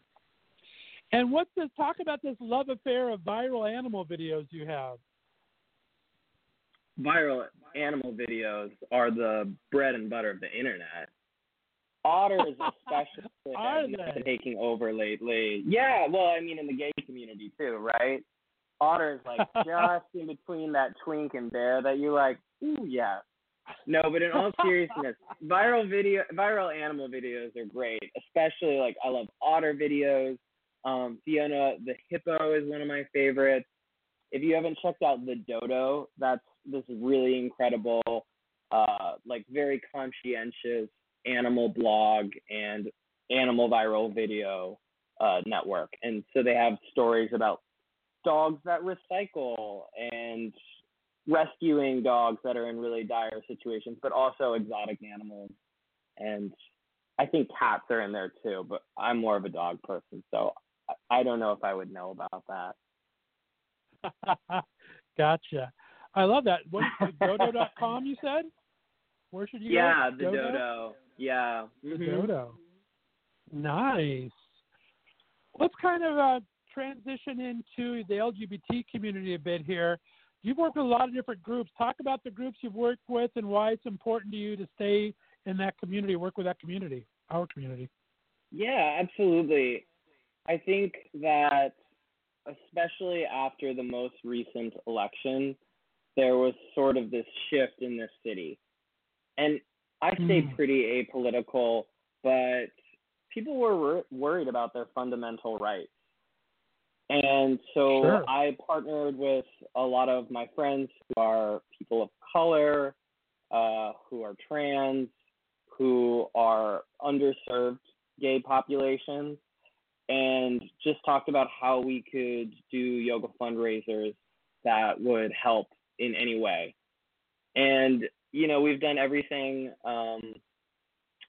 from just a simple yoga class where we raise money for the local LGBT center, which is called the DC Center, to partnering with the Trans Women of Color Collective for a roast that we did of me, where my fiance roasted me in full drag. So any way that we can give back is especially important right now, especially if it involves drag queens. Well, talk about this. Talk about the drag community. You kind of boast about that a little bit on your website there. What draws you to that community? Talk about the fun that is the drag community. I love the drag community. Yeah. I mean, it's just the best, right? I think it's like the truest gay art form. And there's just something so authentic. And I think a lot of us grow up and know that we're gay, and a lot of us grow up and know that we're also drag queens. There's like a little baby drag queen inside of us. And I am by no means a professional drag queen. I'll slap some eyeshadow on, put on a wig and some heels or whatever, but I'm really blessed to have some amazing friends who are a big part of the drag community here. And it's a really diverse drag community here. There was controversy around some of the things RuPaul said a couple seasons ago, but I feel like we have a real wealth and diversity of drag queens. We have trans drag queens and lady drag queens, and of course gay drag queens, and weird drag queens and pageant drag queens. And so I just always feel very delighted to get to experience that in the city. It's a real treat. Nice. Yeah, RuPaul's had a little bit of controversy from time to time, but I'm still a fan of the show. Do you watch the show? Oh, yeah, absolutely. And I mean, let's be clear, RuPaul is bae, and she can say whatever she wants, but I thought that started a good conversation about what is drag, right? Well, and she's a huge ally to trans people and always has been, but that was a really interesting comment. And I think here in DC, we all really thought well, what does it mean to be a drag queen? And I think it's just a decision you have to make. Anyone can be a drag queen. They just have to say they're a drag queen and do the damn thing. I love it. Exactly. Yeah, this season's big here because I'm in Ohio and Nina West is from Columbus, Ohio, who's in this year. So it's been a big year for us here in Columbus area. So I've been paying attention more than usually. I love the show, but this year we're paying extra. She's one of my favorites. She's cool. I mean, she's been doing it for so long. I mean, she's amazing with what she's done in Columbus. She's raised over millions of dollars for charities with her Nina West Foundation, and she does such great work to begin with, along with being a fantastic performer, that it's been fun to watch it. When she had such a trouble on the very first episode, a lot of people were like, oh my God, I can't believe this is our same little Nina, but she's been doing fantastic, so we're very excited about that. Yeah, All right, I love well, that. Let's go ahead. I want to go ahead and get into the fitness and the yoga programs you developed. Let's take a quick little break here. We're going to play another Sam Harris because I'm addicted to him today. A little War on War. When we come back, we're going to be talking to Danimal about Danimal Yoga and these great classes that he's developed. He's got retreats, and he's got this naked yoga class that is just blowing up in the airwaves right now. So we're going to be back in just a couple seconds. You're listening to Left of Str8 show right here on Left of Str8 Radio.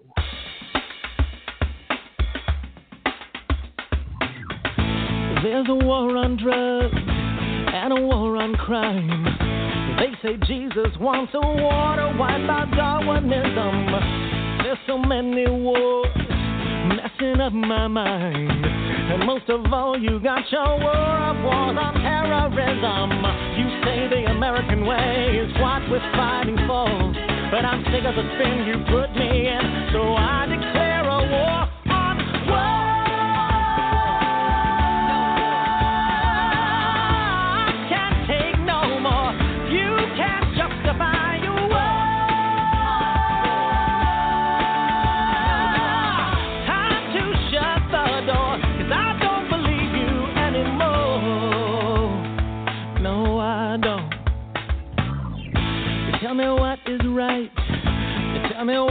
just. You tell me who to love and how to live and what to pray to. Then you kill and fight, 'cause you say you must. Depends on who we like and who we hate and who we pay to. You say the American way is what we're fighting for, but I'm sick of the lies you still deny, so I declare a war on war. I can't take no more. You can't justify your war. Time to shut the door, 'cause I don't believe you. Mr. O'Reilly, look down from your tower. You can't defeat what you don't understand. Nobody triumphs from obliteration or retaliation or making demands. You can't defeat what you don't have respect for. Swallow your ego and loosen your tie. Mr. O'Reilly, your tower is crumbling. Revenge is a temporary high. So bye-bye.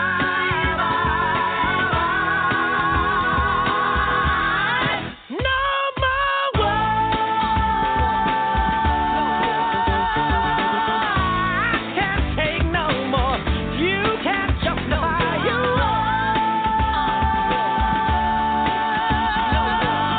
Time to shut the door, 'cause I don't believe you anymore. I can't take no more. You can't justify your war. Tell me what it's good for. It ain't good for nothing. Why can't we be together and love one another like brothers? Why can't we all be free instead of looking for the enemy? Raise the flag, salute the cash, the illusion of control. Let's take direct, and the rocket's red glare is more than I can bear. You keep me so scared and unaware, like I don't care, and unprepared for the government lair. My blindness to your unkindness justifies your war, and my silence to your violence justifies your work. And I hold these truths to be self-evident. It's self-evident 'cause I don't believe you, and I can't forgive you. Don't wanna see you anymore. No more war. All righty, we are back. That is Sam Harris with War on War. Guys, we're talking today with Dan Carter, also known as Danimal, with Danimal Yoga. I can't wait to talk to you about this because we talked a bit about off air. I am trying to get back into shape. I've been on a fitness program, as the listeners know, for the last couple of years here. I've lost quite a bit of weight, but I need to find other things of exercise. I don't like going to the gym a lot. I know that yoga is a great part of exercise. Tell me how you first got started in it.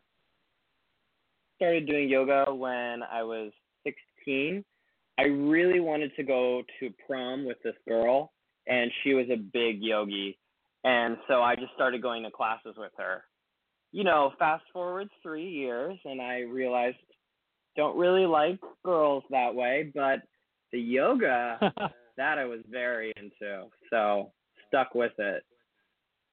Nice. I like it. Well, talk to me about your instruction. And let's talk about, in general, what kind of classes did you start teaching before? We'll get to naked later. But talk about, what does a typical yoga class entail, and what does yoga do for the body? Talk about the why it's important for you and the benefits of it. Do you have 3 hours for me, Scott? I'll clear the schedule. Give me the Reader's I'm Digest only version. teasing. I'll give you the Reader's Digest version. Absolutely. Yoga, I teach a couple different styles of yoga, but primarily I teach vinyasa flow yoga.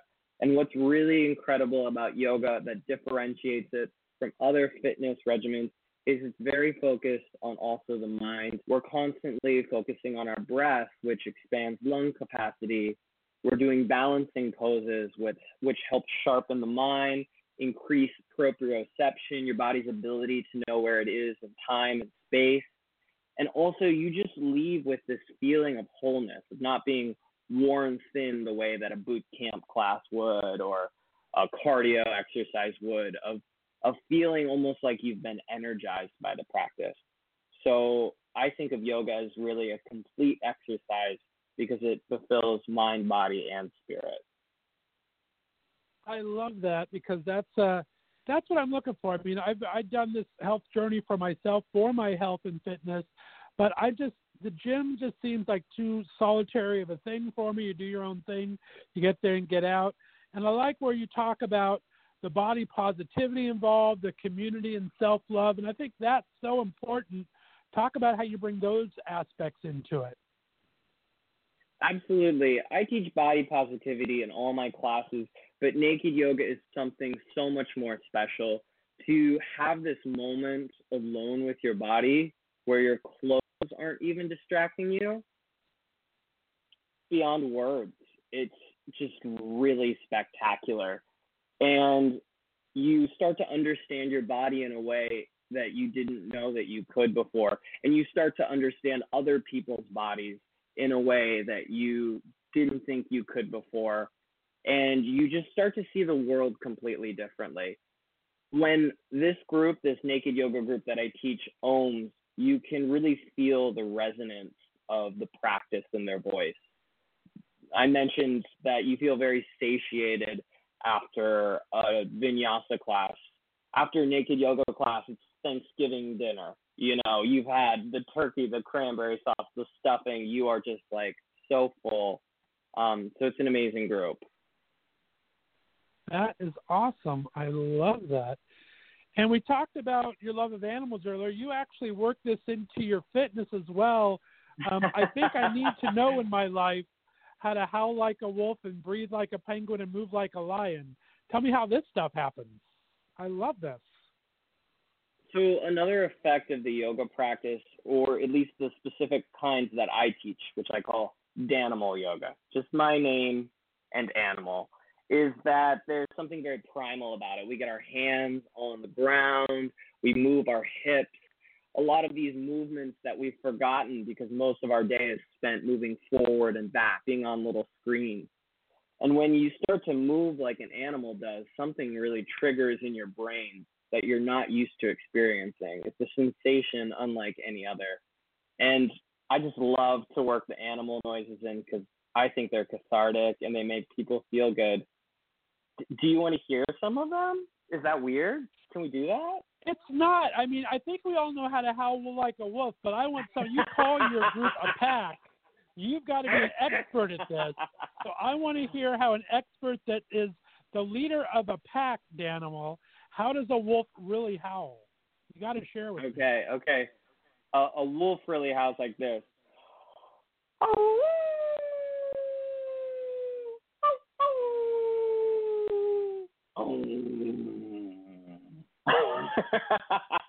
I love that.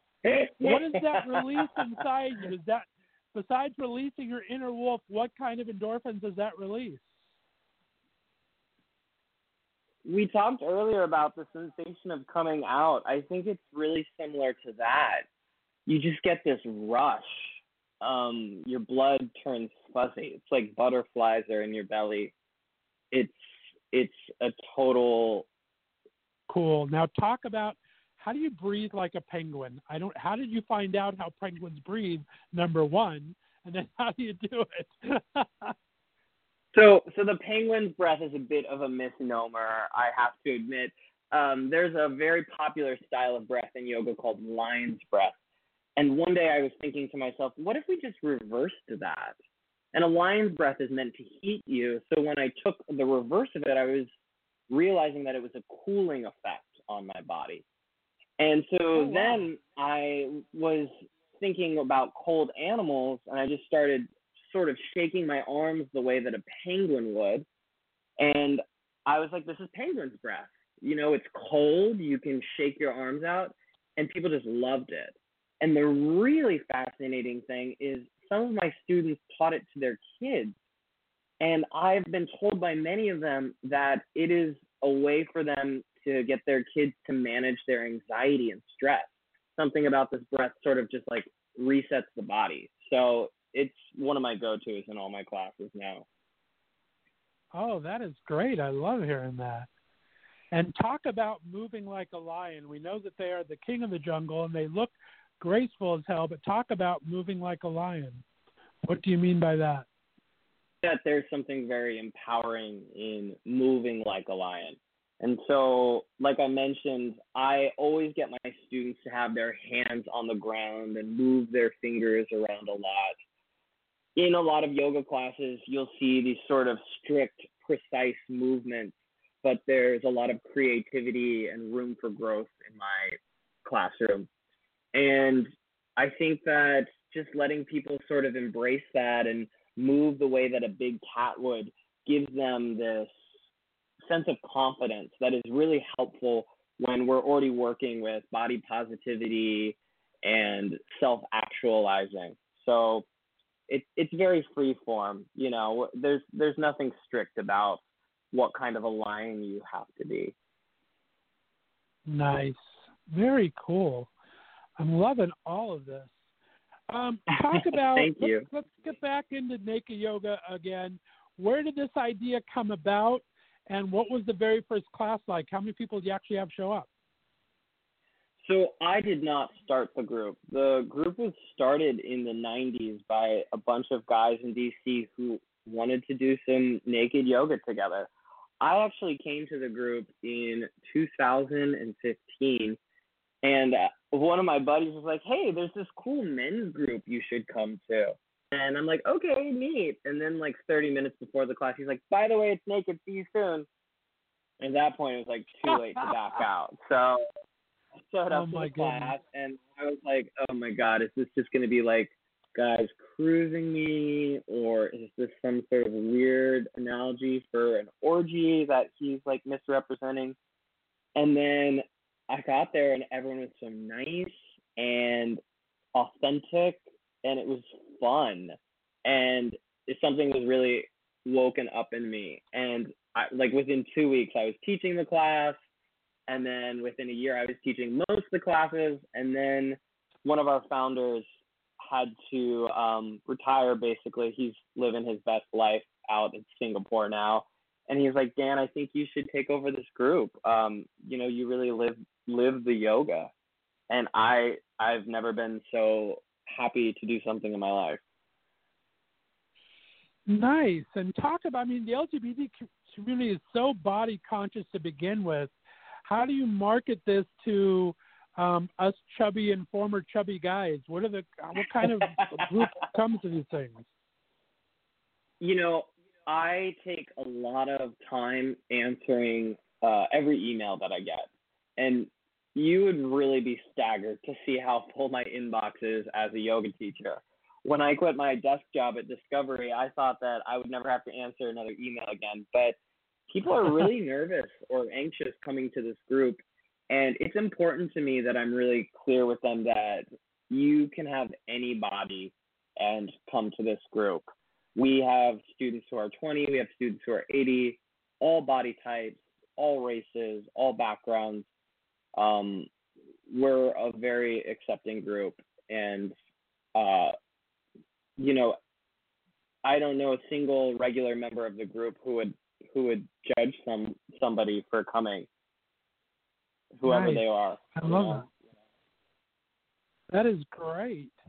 And talk about, I mean, you hear so much about different yogas and hot yogas. Do you do hot yogas? Do you do different styles, or is there different types of because there's beginner, intermediate? Is there hot yoga? Is there XYZ yoga? Or what is all entailed in this group? You do different types? Yeah, absolutely. I am the primary teacher of this group, DC Naked Yoga, but I also have some colleagues who teach for me some weekends. And so we have an Ashtanga-based teacher, which is a very traditional style of yoga. We have a gentle yoga teacher. We have a power yoga teacher. And I also teach Thai massage workshops and partner yoga workshops and inversions. So what's really great is not only are we getting this really unique style of yoga that is difficult to find, but we're also programming for all different tastes. And some guys will show up on power weeks only, and others will only show up for gentle, but that's great because hopefully they're getting what they need through those classes. Fantastic. I love that. And it sounds like it's such a positive community. Where's all this notoriety coming from all of a sudden? Does it kind of pop up from time to time since it's been around that long? Or what do you think is causing this recent surge in popularity of it? So I'm a little embarrassed to say this, but I was in the closet as a naked yogi for a while. When I first started teaching the class, I got a lot of flack from friends and colleagues. People told me that it would ruin my career as a yoga teacher. The person who has always been most supportive has been my fiance, Cassidy, who thinks it's great. And he's just been a godsend. And he's been so good for my confidence. And we did a naked yoga retreat down in Miami Beach for New Year's. And I was with these amazing guys. And I told them, this year my intention or my resolution is this is the year of naked yoga. I'm not going to be in the closet about being a naked yogi anymore. I am going to be out and loud and proud. And since I've started doing that, all these amazing opportunities have popped up. And we've attracted more people than we've ever had. And it's just beautiful to see this community grow. Isn't that the way it is? I love that story. I mean, we have all these thoughts and fears about being in the closet, whatever type of closet we're in, be the LGBTQ closet, being in your creativity closet, thinking that you're a painter, writer, whatever, yoga, any type of creative expression. And when you finally break that door down, it's amazing the positivity that comes out of it, right? It's an awesome story. Thank you. I'm really proud of myself and this group because a lot of the guys have also told me they've come out as naked yogis to friends and family, which I think is cool. That is great. I absolutely love it. Congratulations. Now, talking about resort or retreats, I saw something on your website where you're doing a retreat. Is that this June or something that you're doing an annual retreat to Stone Song? Talk about that. Yes. So we are doing our annual summer retreat to Stone Song Nature Center this summer. It's June 20th through the 22nd.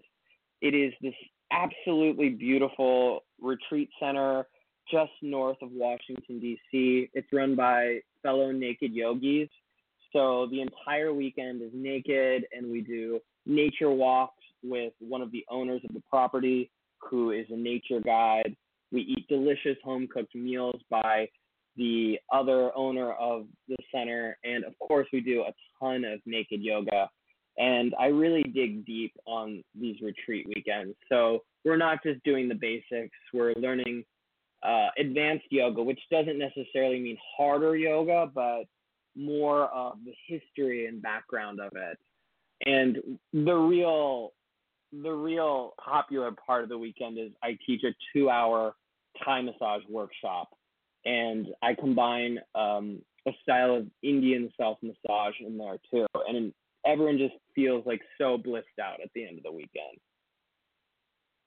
That's amazing. Can they still register for that? Yes, absolutely. You just go to danimalyoga.com or dcnakedyoga.com, and all the details about our retreat are right there. Amazing. I love that. So cool. Are you going to come, Scott? You know, I'm going to be on my big gay road trip in June in Palm Springs, California. I would actually go. Right.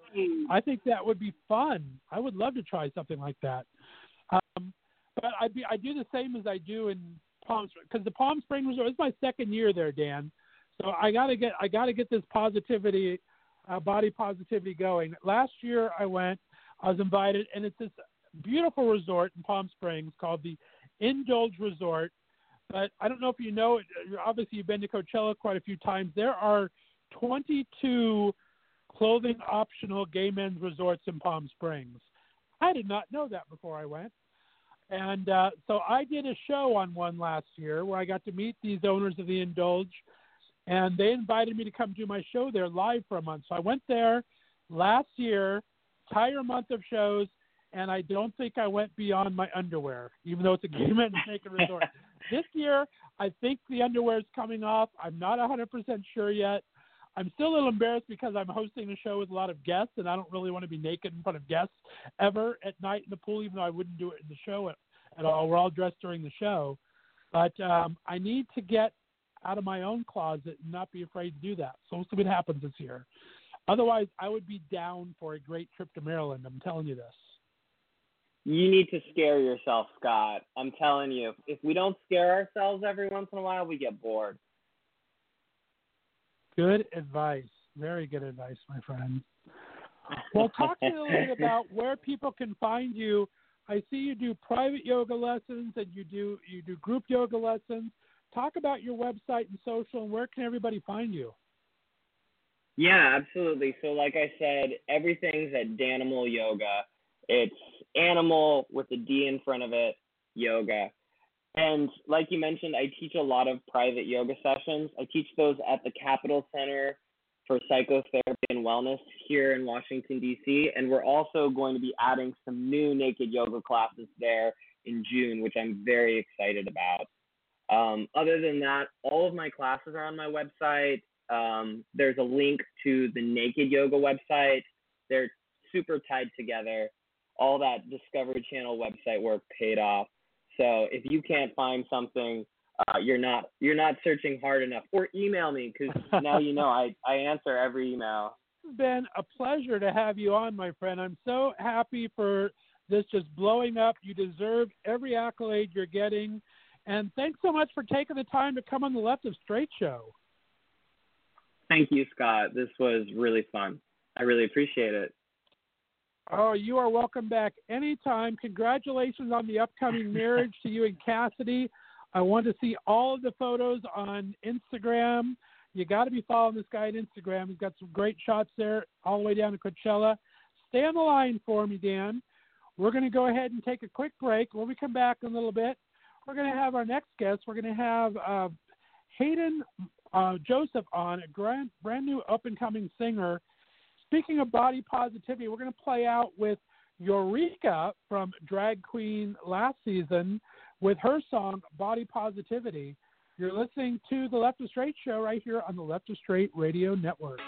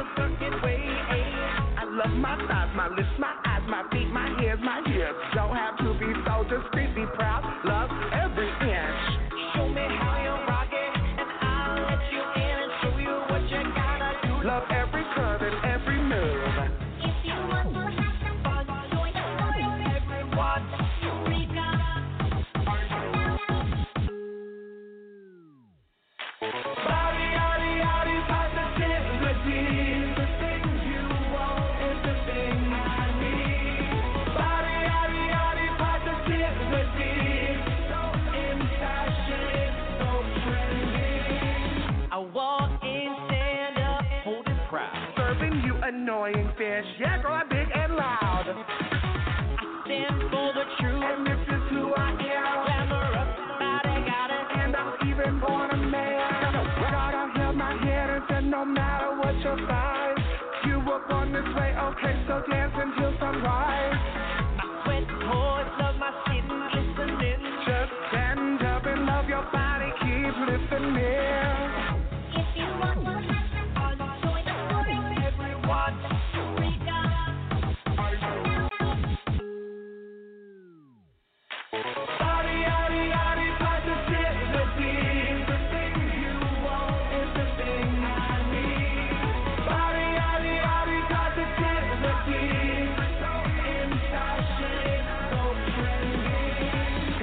from the left, take it from the right, shaking and loving this body all night. Jiggle my body, love the way it shakes. Even Megan Trainor's all about this babe. 6 foot Amazon got to take. No negativity is all away. My knees broke down and I didn't swim, but you'll see my body and get all these in tears. Yadi, yadi, yadi, positivity. The thing you want is the thing I need.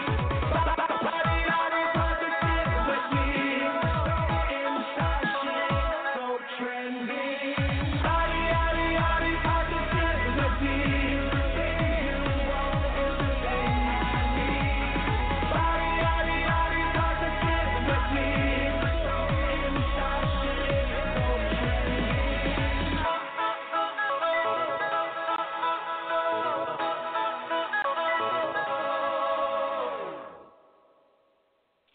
All righty, guys, we are back. That is Eureka from Drag Race, RuPaul's Drag Race with Body Positivity.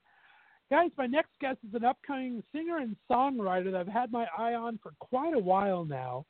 Though a relative newcomer to the industry, he is capturing audiences at live venues with his southern charm, relatable lyrics, and a great sound that's both country and pop inspired.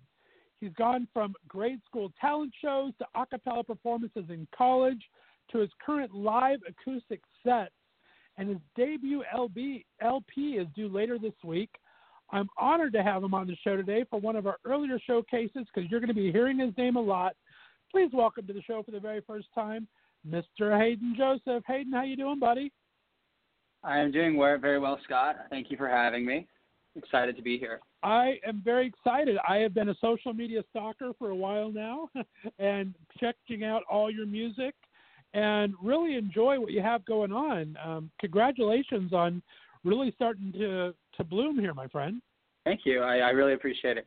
It's obviously a relatively new thing for me, but it's been really fun over the last few months to start doing this more and more. And it's something I kind of put on the back burner for too long. So it feels good to finally be taking it seriously. Well, you have the talent, my friend, and I can't wait to share it with everybody here. But you're a brand new guest here, so I always like to start from the beginning. Give me a little bit of background. Tell me about where you're from, what kind of a kid were you when you grew up, and what did you first want to be when you grew up? Yeah, so I am from a small town outside of Columbia, South Carolina, called Chapin. I mean, in terms of what kind of kid I was, I'd like to think I was a pretty good kid. My mom might disagree with me on that one, but I like to think I was pretty good. I guess what I wanted to be when I grew up, originally I thought I was going to be a doctor. That was always the original plan. You know, if you grow up in the southern United States, people pretty much tell you for your entire life, if you can read and spell your name at a certain age, that you're supposed to be a doctor. So that's what I grew up thinking. That's what I grew up thinking. That's what I studied in college. I went to Vanderbilt University in Nashville, Tennessee. I studied neuroscience there, which is absolutely no relation to what I do for a living now or the music that I make, but that is my academic background. And yeah, I was a consultant in New York City for 2 years after I graduated, and now I actually coincidentally work for a record label in digital strategy. So that's my day job. Yeah, I want to talk about that a little bit. I think that's very interesting, you know, both behind and in front of the scenes of music. Very cool, though, and talk about the juxtaposition from going from relatively southern towns to New York City. What kind of a transition was that like for you? I mean, Nashville's a big city, but still. Yeah, absolutely. I mean, I think I'm fortunate in that I had a little bit of a buffer between the two. So it was a culture shock for me when I moved from small town South Carolina to Nashville, Tennessee. I mean, that was a big enough change. And Nashville's a big city, but it's by no means New York City size. And so, you know, I had a little bit of a buffer. I got used to a bigger city, and then moved to New York right after college, and it was still just a massive culture shock. I mean, New York City it's really overwhelming to anybody to even visit here. So living here every day, you just continue to find new things to do and continue to find new areas of the city to explore. It can kind of be. It took me, I think, a solid 18 months to get used to this way of life up here. It's awesome, but it's very different if you're used to a kind of a small town southern pace. I bet. I mean, my brother lives in South Carolina, just over the border from Charlotte there in Rock Hill, and it is a whole different bird going down to visit him, man. So I can understand the culture shock. And New York City, I love New York City. I've been there quite a few times, but really, unless you live there, it takes days upon days to explore just a couple of blocks there. There's so much to do and so much going on. Yeah, I agree. I mean, I've lived here for almost 3 years now, and I've only seen a fraction of the city. So I know how that goes. Now you're out and proud on your social media and everything. Talk about, when did you first come out to yourself, and when did you come out to others? Yes, I mean, in terms of coming out to myself, honestly, I mean, I've known for a very long time, as I think most people do, from a very young age. But it's one of those things when you grow up in a relatively conservative household in a very religious area, conservative area of the country, that you kind of put on the back burner and deny for a very long time. I think it took me, moving. I was one of the only people from my high school or from my family ever that's kind of gone away for college. So I went to school in Nashville, which is 8 hours from where I grew up, away from everybody, met a bunch of new people and a bunch of new mentalities. Really think it was there that I really understood that this was something I couldn't deny forever for the sake of my own sanity, and came to terms with it there. And then I've gotten more and more comfortable with it, obviously, as I have gotten older. So, it's one of those things. I think it's the best decision I ever made to come out. That being said, it was by far the hardest decision I've ever made, which I think is what a lot of people can say once they're able to reflect back on that, hopefully. Right. But it's one of those things where it just takes a while for anybody to come to terms with it. And now it's one of those things where I'm very, very proud of it and very, very open about it. But it's taken me years to get to this point. Sure. I mean, we all have our own journeys, and it does take a long time sometimes. It's nice to see that the music industry is opening up. We have a lot more LGBT artists now. What kind of a conscious decision was that to be able – did you have to wrestle with that with your career, whether you thought you were going to have to go back in the closet to do music, or have you felt pretty safe being able to be who you are? I mean, I guess this is kind of one of those chicken and the egg situations. So, I mean, I've been out for several years and very open about it on my social media, and have, I guess, a following that's large enough at this point to where it can no longer be a secret. Gotcha. That being said, if I had the option, I'd like to think that I would have still been as open about it, but I do happen to be pursuing and passionate about a genre of music that, of all of the genres of music, is typically, I guess, it's the most close off to that mentality, and typically has the most religious and conservative fan base. So, there's certainly been artists before me in that genre that have been open about it and have paved this way. That being said, I would like to have the opportunity one day, if my music career continues to grow and allow me to do this, that I can be kind of one of the faces of people that continue to try to break barriers in country music to open this up, because it's still a different genre in many senses. But I think political views and views on the LGBT community has been one of the slower genres to come around. Exactly, but it's great that you're able to be yourself, and like you said, sometimes you don't have a choice, but it's great that you have that kind of mindset for it.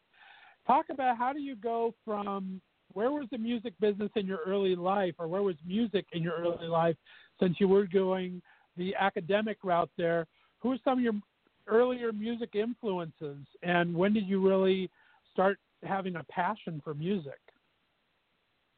Yeah, that's a good question. I mean, I've always absolutely adored music since I was a really little kid.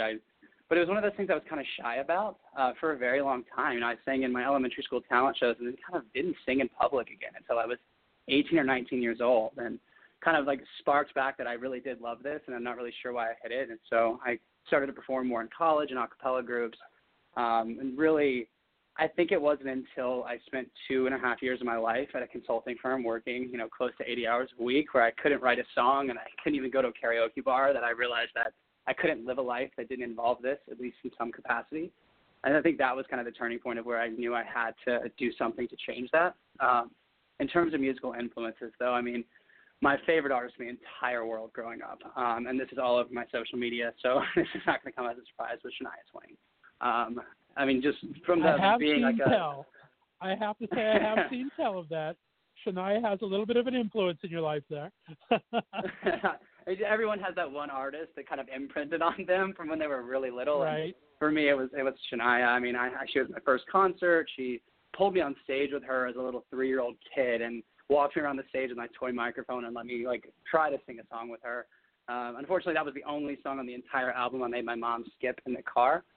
So regrets that we have. I know every word to that song now. If she'll ever let me get on stage with her again.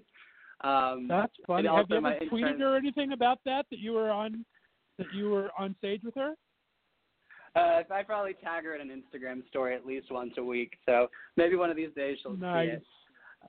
And in terms of my songwriting, Shania is just my favorite artist in terms of childhood memories. In terms of, I think she did a lot for breaking barriers in that genre as well. But songwriting wise, I mean, Taylor Swift, I think, is a lyrical genius. She just has a way of writing songs that are specific enough to her situation where they sound personal, but they're situations that can virtually be applied to anyone's life. So everybody can just honestly feel cathartic listening to most of her songs because they're so well written. I try to channel things like that when I'm writing songs. I don't think I'm as good as Taylor because few people are, but one can aspire to be. There you go. I love that though. And talk about your a cappella experience. I mean, I'm a huge fan of a cappella, always have been. You really earned your chops on that. Talk about that, what that was like. Yeah, so a cappella was one of those things where when I went into college and realized I wanted to sing more or perform more, it was kind of one of those things I sought. I went to college right after the Pitch Perfect movie had come out, so it was when it was all the jazz in terms of what people wanted to do. So right. I was like, this is a way I can do this. I'm going to find one of these to join.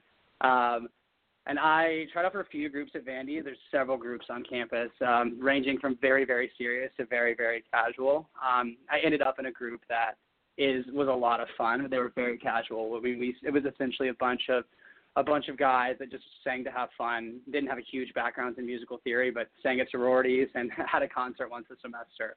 But it was a great extracurricular activity to lead a group. I ended up being president of that group for one of the years I was there, and you just get more experience performing and understanding how much music meant. So definitely one of those things that I'm very, very glad I did throughout college.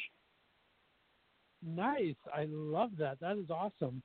And we talked earlier, I mean, you really have both sides of music experience because you actually work in the music business. Talk about that, seeing it from a business side. Did that ever scare you at all to see what happens in the business side of it? Because it can be an intimidating business. Yeah, I mean, so I work on our digital team. So I do all of our strategy and projections and negotiations for our partnerships with streaming services. So Spotify, Apple Music, all of those things have agreements with record labels. And honestly, it was taking this job and learning so much about the digital aspect of music and how accessible it is for unsigned and independent artists to release music and record music. I'm so glad I took this job because for that reason, I knew that I could do it. And it was kind of a few weeks into the job doing this research and understanding all of this, it was like, why in the world am I not trying to do this in my bedroom? And so that's kind of what created all of this. I put a song on one of my social media pages, and a couple of my friends reached out and were like, hey, man, this song is actually really, really good. Have you ever considered doing something with this? And it was just kind of the combination of all those things after taking this job and seeing that it was possible that I really started pursuing this on the side. That is awesome. And you do have a fantastic YouTube channel that you've built over the last 3 or 4 months here. I am a huge Stevie Nicks fan, and your Landslide cover is amazing. You do everything from Jewel to Dua Lipa. I mean, how do you choose who you want to cover? Is it something that you do strategically for your career, or just you love the artist? It's a combination of a couple of those things. I mean, the Jewel song specifically, I took a songwriting class in college, and that was one of the songs that we spent 2 weeks looking at the lyrics of and understanding how carefully she crafted that song. So I've just loved that song ever since then and loved to cover it.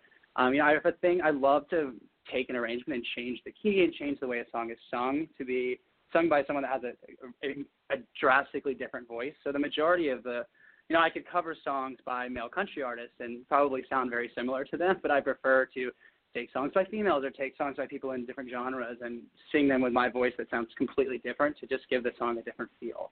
That's what I look for when I listen to covers. I love to hear somebody sing something differently than they heard it on the radio. So that's kind of what I try for when I do that. Nice. I like that a lot. That is very cool. Let's go ahead and take a quick break here because I want them to be able to experience some of your music. And thank you so much for sharing some of this new music that no one's really heard too much of except for in your short community there. I want to start with one of your first singles here, Different. Guys, we're going to take a quick break.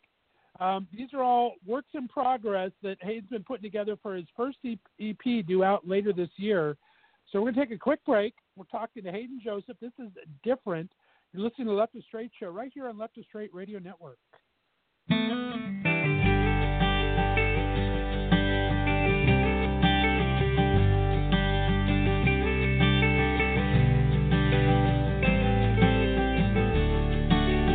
I remember lying wide awake in bed each night, asking God if He was sure He made me right.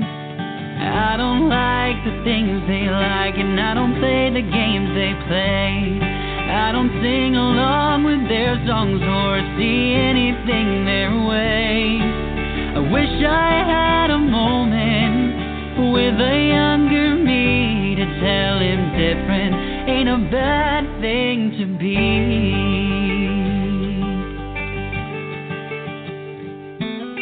You'll only be remembered if you brush against the grain, and if you go to places they won't go, and never shy away from change.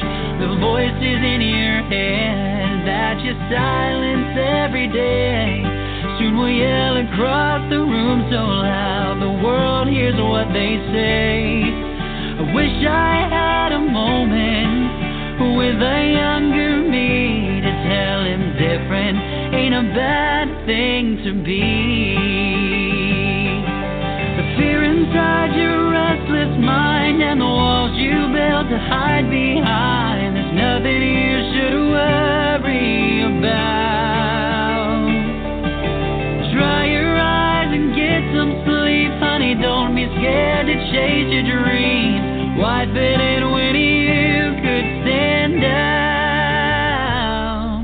I hope one day I'm playing for a crowded room, and the words that I'm singing reach a kid who's different too. When they hear the chords I'm strumming, I hope they cry a little less, stop losing so much sleep because they're different from the rest.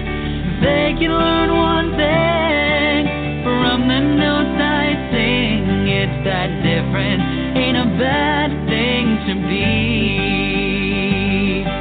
I wish I had a moment with a younger me to tell him different ain't a bad thing to be. Different ain't a bad thing to be. Different ain't a bad thing to be. And we are back. Guys, you are getting a special treat today. We're getting a first-hand look at my guest today, Hayden Joseph's music. These are works in progress he's been working on. And, man, Hayden, I was telling you off air, I really love your style. I think you're doing such phenomenal work, and your lyrics are off the chart. Your songwriting, how do these things come to you? They seem very personal, obviously. Talk about your songwriting a bit. Yeah, absolutely. So, I mean, it's one of those things where the most important thing for me when I listen to songs is just how relatable they are and the lyrics, I guess. You know, some people say the first thing I listen to is a beat. For me, it's always been the lyrics. It continues to be. You know, I feel like people write best about things that they've experienced. So when I write a song, it's typically about obviously something that I've been through. And, you know, one of those things, whether I like it or not, in terms of how hard it was at the time, that has given me something to reflect on is obviously having to come out. You know, being a member of the LGBT community has obviously been a massive part of my life and a massive part of my experiences. So some of my songs definitely have undertones of that in there. You know, I also am a sucker for a good breakup song. I love a good cathartic, like depressing cry song. So, you know, that goes into a lot of the songs I write too. You know, I think the thing for me though that's really important is I want my music to be something that everybody can listen to. people of every community, of every profession, of every region of the country. And so I try to write songs from a very personal lens that can be interpreted multiple ways. Is really my ultimate goal, is that anybody listening to something, even if I wrote it about something really specific, I want it to be written in a way that somebody that has experienced something completely different can still relate to the feeling. I love that. And lyrical songwriters especially, they have a process that can either come really quickly or really take a long time. How do songs come to you in your head, especially when you write lyrically and not care about the music? What's your process for writing? How long does it take you usually? Yeah, so I guess in terms of that, I will say that every song I write the words first, and I hum it in my head and sing it without any music to it. So that's how every song goes, is I'll write the words, and I know what I want it to sound like, and I will literally play with my guitar until I get it to sound like that. And I will say, this can't be said for every single song, but some of the best songs, and I would say the majority of songs I've written, if I don't write it in 30 minutes, it's never going to happen. So the majority of the songs I write, I get an idea and I'm done with it, in the first couple sittings. There are a few songs that I've recorded that you can find on my SoundCloud that did take multiple sittings. But honestly, the ones that come easiest typically turn out the best. If you're trying too hard on something, chances are, at least for me, it's not going to ever work the way you want it to. Nice. Good answer. I like that. Let's talk about playing live for a second. Talk about club life versus a day job. You're working this full-time day job, and of course, most music gigs are late night if you can't get into a happy hour type thing. Talk about club life. What's it like hitting the pavements and doing that? Did you do it in Nashville ever, or have you waited till you got to New York? Yeah, so the answer to the question about Nashville, unfortunately, is no. I'm constantly kicking myself. I didn't realize until after I started working a corporate job that I couldn't live without music. I kick myself every day for why did you not start doing this when you were living in Music City for 4 years and you were 18 years old and you still had a little bit of an allowance from mom and dad. Why did you not start this then? But unfortunately, I did not. I waited until I got to New York here. It's not easy finding time to write these, try to produce them at least to a point where I can send them to producers to get a full band behind them, with a full-time job, to find time to write, to find time to try to get better at playing my guitar, to try and find time to get better at mixing and techniques, add live shows on top of that. I'm a very busy guy at the moment, but It's really fun. Playing live music gigs is an experience that this is the first time I've ever done it. Spent hours on stage playing songs that I wrote. It's really fun. I typically do them on the weekends right now. I'll take whatever time slot that bars will offer me. I've luckily been fairly fortunate because people have been receptive to the stuff I've sent them and offered me pretty good time slots. But it's a lot of commitment and a lot of work to make it happen. I bet. Talk about that showcase you were in earlier this month. How did that go? That Songwriters Circle, that looked like it was pretty cool. Yeah, it was awesome. So I did a showcase with the New York Songwriters Circle. They do one once a month at the bitter end, and it was my first kind of in the round experience. So it was me and 4 other songwriters that had applied to be a part of that. It's really cool. They do a really good job of curating 5 acts that just sounded completely different. Every single person on stage had a completely different sound, had completely different inspirations, and completely different qualities to their music.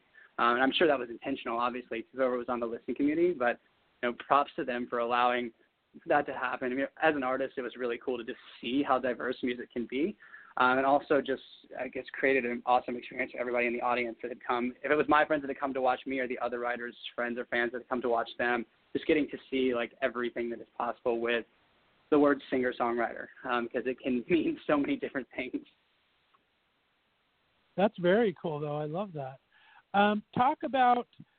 Let's play another song here. I want to talk about Thrill the Chase, kind of fun. Talk about where this song came about and how did this song come? Yeah, so my friends will joke with me and I'll joke with myself. I just have a really, frankly, probably unhealthy dating mentality of, for some reason, if I start to feel pressure and I start to feel like someone is interested in me, for some reason, it just can't work. I can't be interested back because it was too easy. It is not healthy, but I joke at most of my concerts, and instead of getting a therapist to figure out why I'm so messed up like that, it was much easier and cheaper to write a song about it and poke fun at myself. I think this is a pretty common problem that people have, and so they find, quote, the one where it wasn't an issue. But I haven't found that person yet. So I can still poke fun of myself for liking when people play hard to get. There you go. Let's give everyone another taste here. This is called Thrill the Chase, another work in progress here. It's going to be hopefully on this debut LP here from our guest today, Hayden Joseph. We'll be back in just a couple of seconds here. We got another great song for you.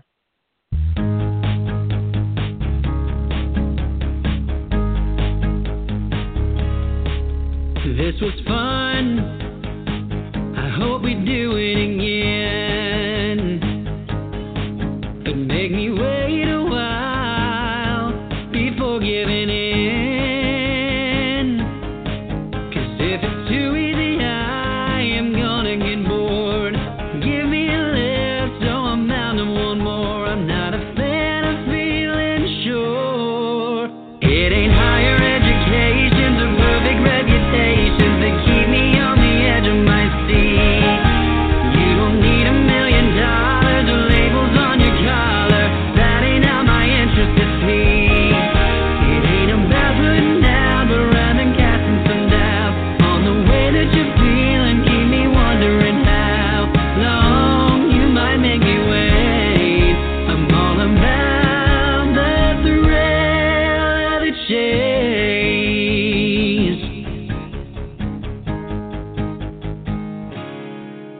When I ask you for that second drink, tell me that you're always too busy. If I send you a text, say go out and respond. Give me 3 little dots and turn your red receipts on. Make me think I got it wrong. It ain't higher education, the perfect reputation that keep me on the edge of my seat. You don't need $1 million or labels on your collar. That ain't how my interest is peaked.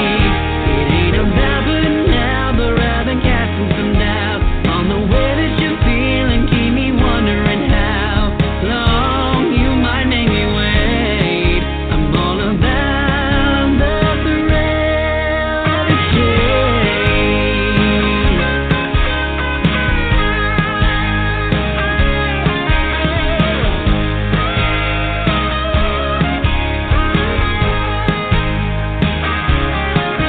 So many are cute, so many are sweet, but I keep those around who make me think on my feet. I think we can all agree it ain't higher education's or perfect reputations that keep us on the edge of our seats. They don't need $1 million or labels on their collars. That ain't how our interests are peaked. It's not about putting out, but rather casting some doubt around the way that they're feeling. Keep us wondering how long they might make us wait. We're all about the thrill. It ain't higher education, the perfect reputation that keep me on the edge of my seat. You don't need $1 million or labels on your collar. That ain't how my interest is peaked. It ain't about putting out, but rather casting some doubt on the way that you're feeling. Keep me wondering how long you might make me wait. I'm all about the thrill of the chase. Oh yeah, the thrill of the chase.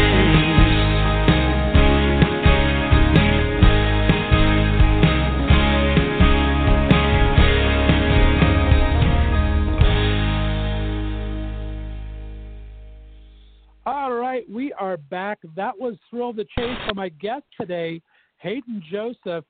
Like I said, great lyrics. It's obviously, it sounds like there's a story behind all of them. So much fun. We were talking about your live gigs. What was your very first paid gig you got to do? My very first paid gig. Well, they've been mostly ticket sale based at this point, but I have a gig coming up in Augusta, Georgia, I guess, in the middle of June. That would be my first technically paid gig. Other ones have had ticket sales that I've gotten to keep. So if we count those, my first paid gig was back in February at Rockwood Music Hall in New York. Nice. Very cool. And let's talk about, again, being an out gay artist and everything here. There's so many different ways to get your breaks now. We saw Cameron Hawthorne recently with his YouTube video went viral. We've had, I have a buddy, Matt Stern in Canada, also went viral on Queerty. A bunch of different ways to do it. We had our first out country singer on country music television last year. How are you feeling about the gay press and going the whole gay route since you are out and open on it? Do you kind of put yourself out there, or are you holding off on that? What's your thoughts on the LGBT media? You're obviously doing my show, which I'm happy about, but talk about your thoughts on the LGBT media. Yeah, I mean, my thoughts on media right now is once I get this music finished and put it out there, I'm happy to take any media I can get. You know, I certainly wouldn't shy away from talking to any LGBT media because that is a major part of my music, but also more than happy to promote myself with any media that's offered to me. You know, I think I mentioned before, I want my music to be something that LGBT people can listen to and hear it and know it, like I am talking to them, and that I understand what they're going through to a large extent. But I also want the songs to be written in a way that people that aren't necessarily a part of the LGBT community can also relate to because of the subject matter and understand. They might interpret it slightly differently, but still find a way to feel that it's relatable to them because they obviously haven't come out before and experienced that sort of hardship, but they've faced other situations in their life that they can parallel to that. So, I mean, it's not something at this point that I'm shying away from at all. I mean, the song Different is very clearly written about, you know, it wasn't necessarily written about being just gay when I was younger, but it was written about being gay and also just kind of seeing the world differently than people, and that being really hard for a little kid to understand. So that song obviously is hopefully very relatable to anybody that's a member of this community when they listen to it. Another song I think you'll play, the song is literally called Out, and written, it's obviously about coming out and being proud of who you are. That being said, I think I wrote it in a way to where somebody that wasn't necessarily gay could also feel like it was just about being proud of themselves and understanding that, you know, there's a point in your life where you got to stop caring about what everyone else thinks. And so that's, right. I guess, a long way of saying I'm not shying away from it whatsoever, given my social media and the subjects of my songs. That being said, you know, I like to think that there's a world in which I could be thought of as just an artist and not just a gay artist.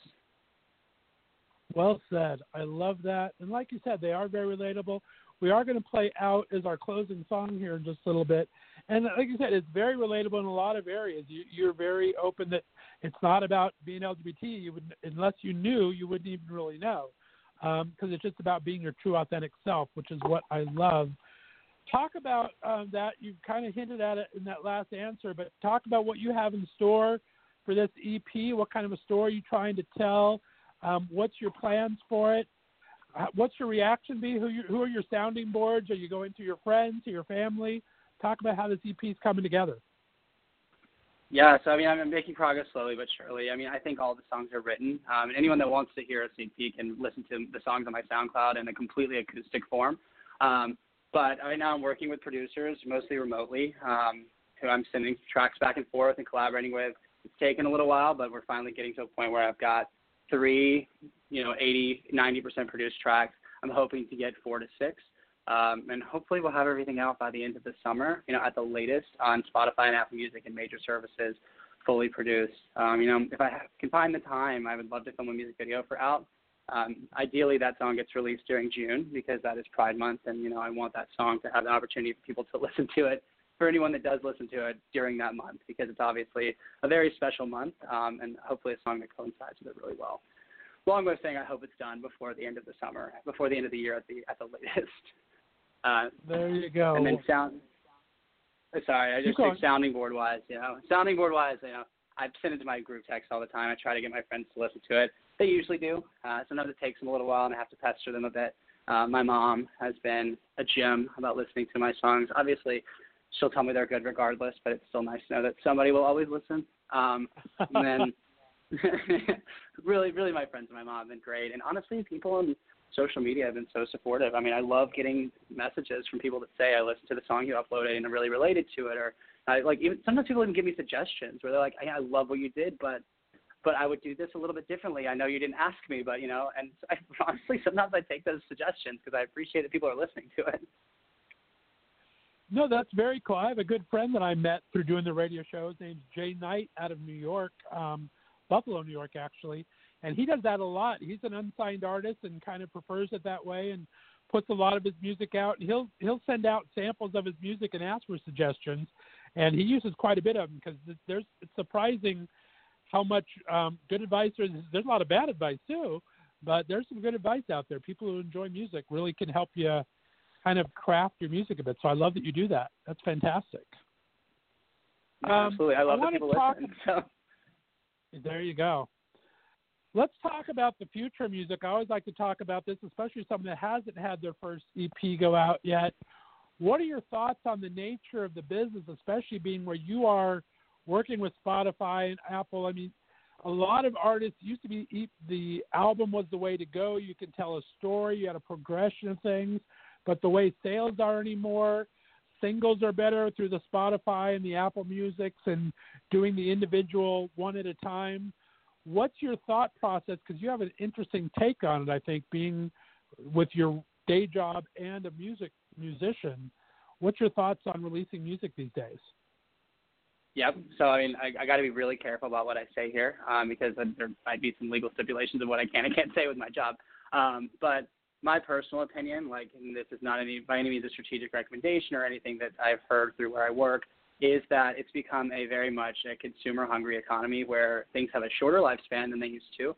And it's about putting out more content faster than it is about kind of dumping a bunch of content at once that can be a little bit lost. Obviously Spotify and Apple Music are rapidly evolving ecosystems where people are putting content out left and right. And so I personally think if you're an unsigned artist, as I obviously am right now, putting out a full album at once would be a little bit dangerous just because, if you don't have a platform yet, putting all of your singles out at one point in time, they have a much greater opportunity of kind of getting lost in a massive library of music than they would if you had a strategy behind each one and kind of put them out staggered over time and tried to build a fan base. That's how I plan to do it, solely because I don't have the support of a major label behind me. I don't have somebody doing my marketing right now. I need to take as much time with each song as I can to have a strategy behind them. So there's probably two answers to that. If you're a signed artist with a major label behind you, if you're an unsigned artist, I think the great things these platforms are doing, though, is making it possible for unsigned artists to put music on a global platform where everybody can hear it if you put it in front of the right people. In a sense, that is something great that these platforms have done. Right. I agree 100%, and it seems to be the consensus anymore. It is nice to tell a story through an album, but I think if you want your singles to stand apart anyway and you're writing the single at a time, I don't know of too many artists that write with an entire arc in mind. Some do. Steve Grand is one, is an artist. I've had him on the show a couple times, and he likes the storytelling and kind of has an arc to his. But I think you're right. I think with the way it goes today, it seems to be that people are have these small little attention spans and want some hot music all the time. Even Beyonce, you have some hot music coming out, but it only stays hot for so long, even for top superstars. So it's a very interesting business to be in, and I'm glad that you're putting your foot forward in there and going in front of the mic like you are.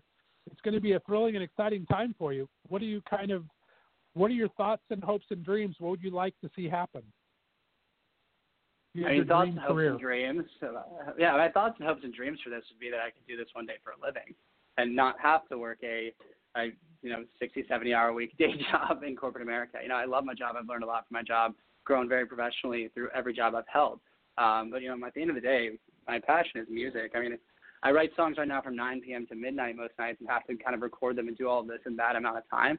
I can't imagine how much better my music could be if I was able to dedicate my entire life to this and work with people that I can learn from and, meet people in the industry and just have a larger chance to be inspired by that. I think I would love to see what I could do with that ability, and the way for that to happen is, find a way to make this financially viable to do this for a living in a perfect world. Obviously, breaking as an artist is incredibly difficult, and I'm completely aware of that, and it's terrifying. There are times where I shake my head and go, what the hell are you doing? This is really silly. And there are other times where it's like, well, what do you have to lose? If you can do it right now, it's not getting in the way of your career. It's not getting in the way of your relationships. It's just something that you're doing now that you genuinely love. So if that can be the only thing I do one day, that would be amazing. And besides Shania, who would be some of your dream collaborations with? Dream collaboration, Casey Musgraves. I adore her. Let's see. Country, I also love Brett Young. I think he's great. Taylor in the Stratospheric world would love to write a song with Taylor Swift. I'm gonna have to sing it with her. She can sing the whole thing if she wants to, as long as I can write it with her. But right now, top of my list would probably be, if not Shania, obviously that's a Stratospheric goal. Like, if I can get a Casey Musgraves, so I guess one album of the year at the Grammys this year, so that's also a Stratospheric goal. But I love both of them. There you go. I love it.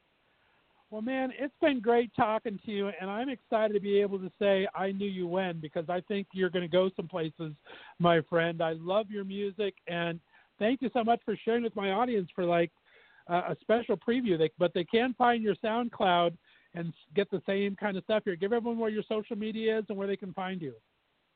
Absolutely. So if you want to follow my music Instagram account, it's Hayden Joseph Music on Instagram. My personal account is actually my real last name. It's H. Schoeble, Scheble. All my music in acoustic form that you might hear on an upcoming EP can be found on my SoundCloud, Hayden Joseph, YouTube channel, where you'll see me do a lot of covers and some originals as Hayden Joseph Music. So that's it right now. Hopefully Spotify, Apple Music, I'll be above soon. Nice. And if they're in the New York area, are you playing any clubs anytime soon they can come see you? Oh, yeah, good call. Thank you. I'm new at this.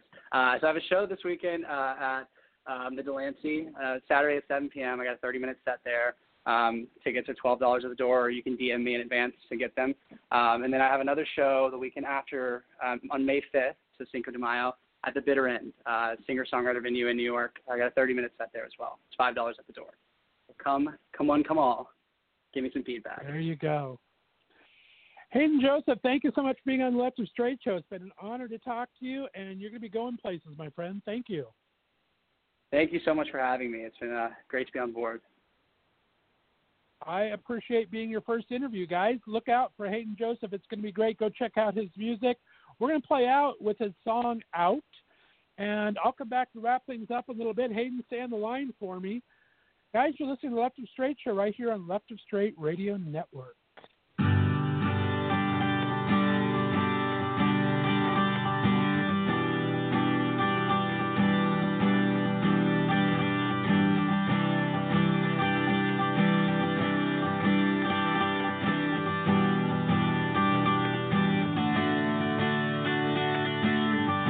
Out of line, I feel it coming now. In my mind, finding its way down.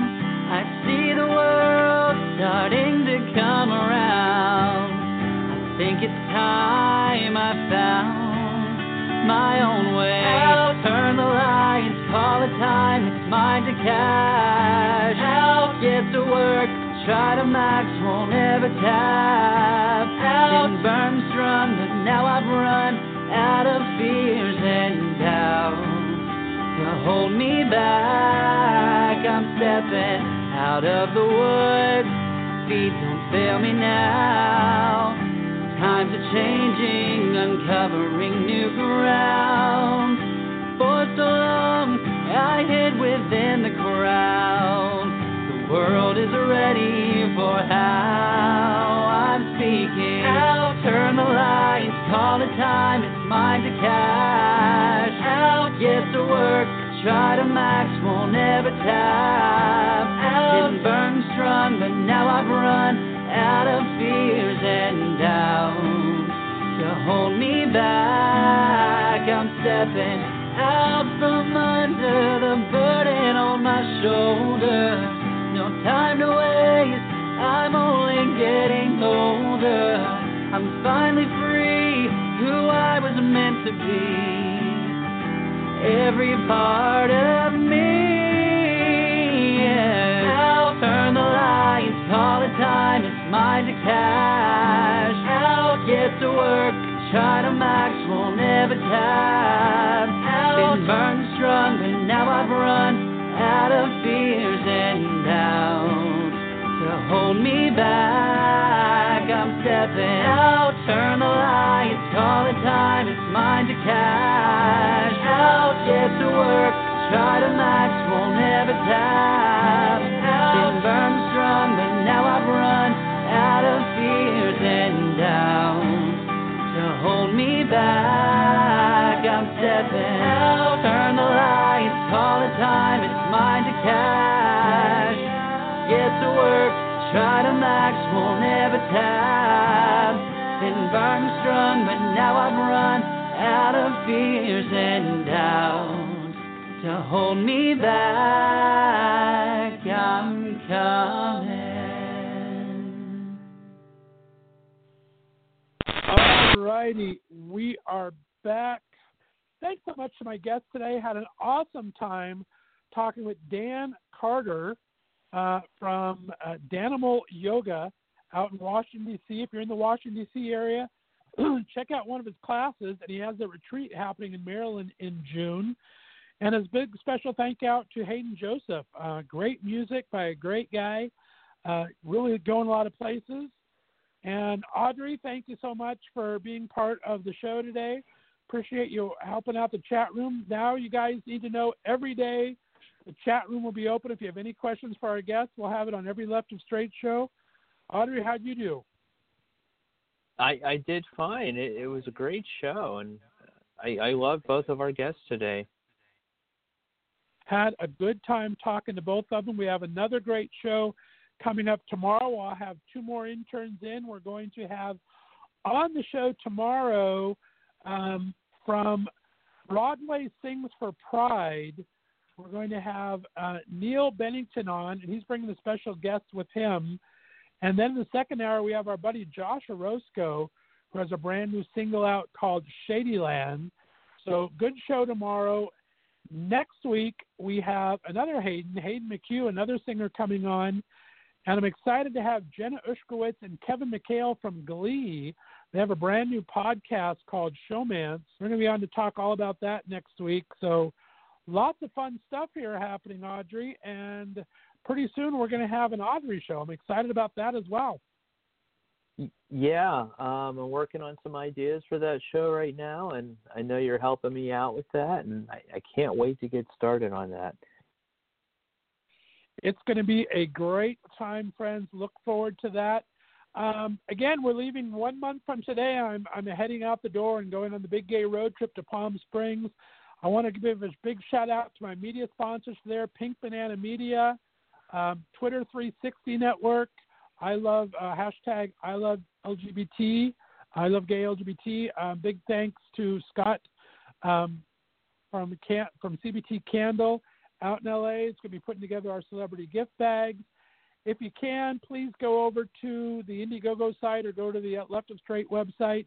Give $5 or $10. I'd appreciate it. We'll try to pull out this Wednesday show for Allies Women. If it doesn't happen, Mama Linda and I will pay for it. We're just trying to help a little bit out there. Audrey, thanks for being on the show today. I appreciate you. Yep. Thank you for having me. I have a lot of fun doing this, as you know. All right, guys. Well, we are out of here. We're going to play out with one last song today, and we will see you back here tomorrow at 4 o'clock Eastern Time, 2 o'clock Pacific Time, 5 o'clock Eastern Time. I'm getting tongue-tied in the last few seconds. I haven't had coffee in 2 hours. It's a horrible thing. I love having out and about and fresh and proud people on the show today.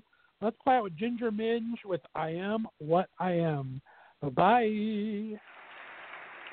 I am what I am. I am my own special creation.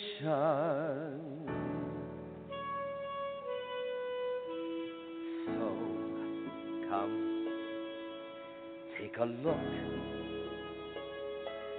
Give me the hook or the ovation.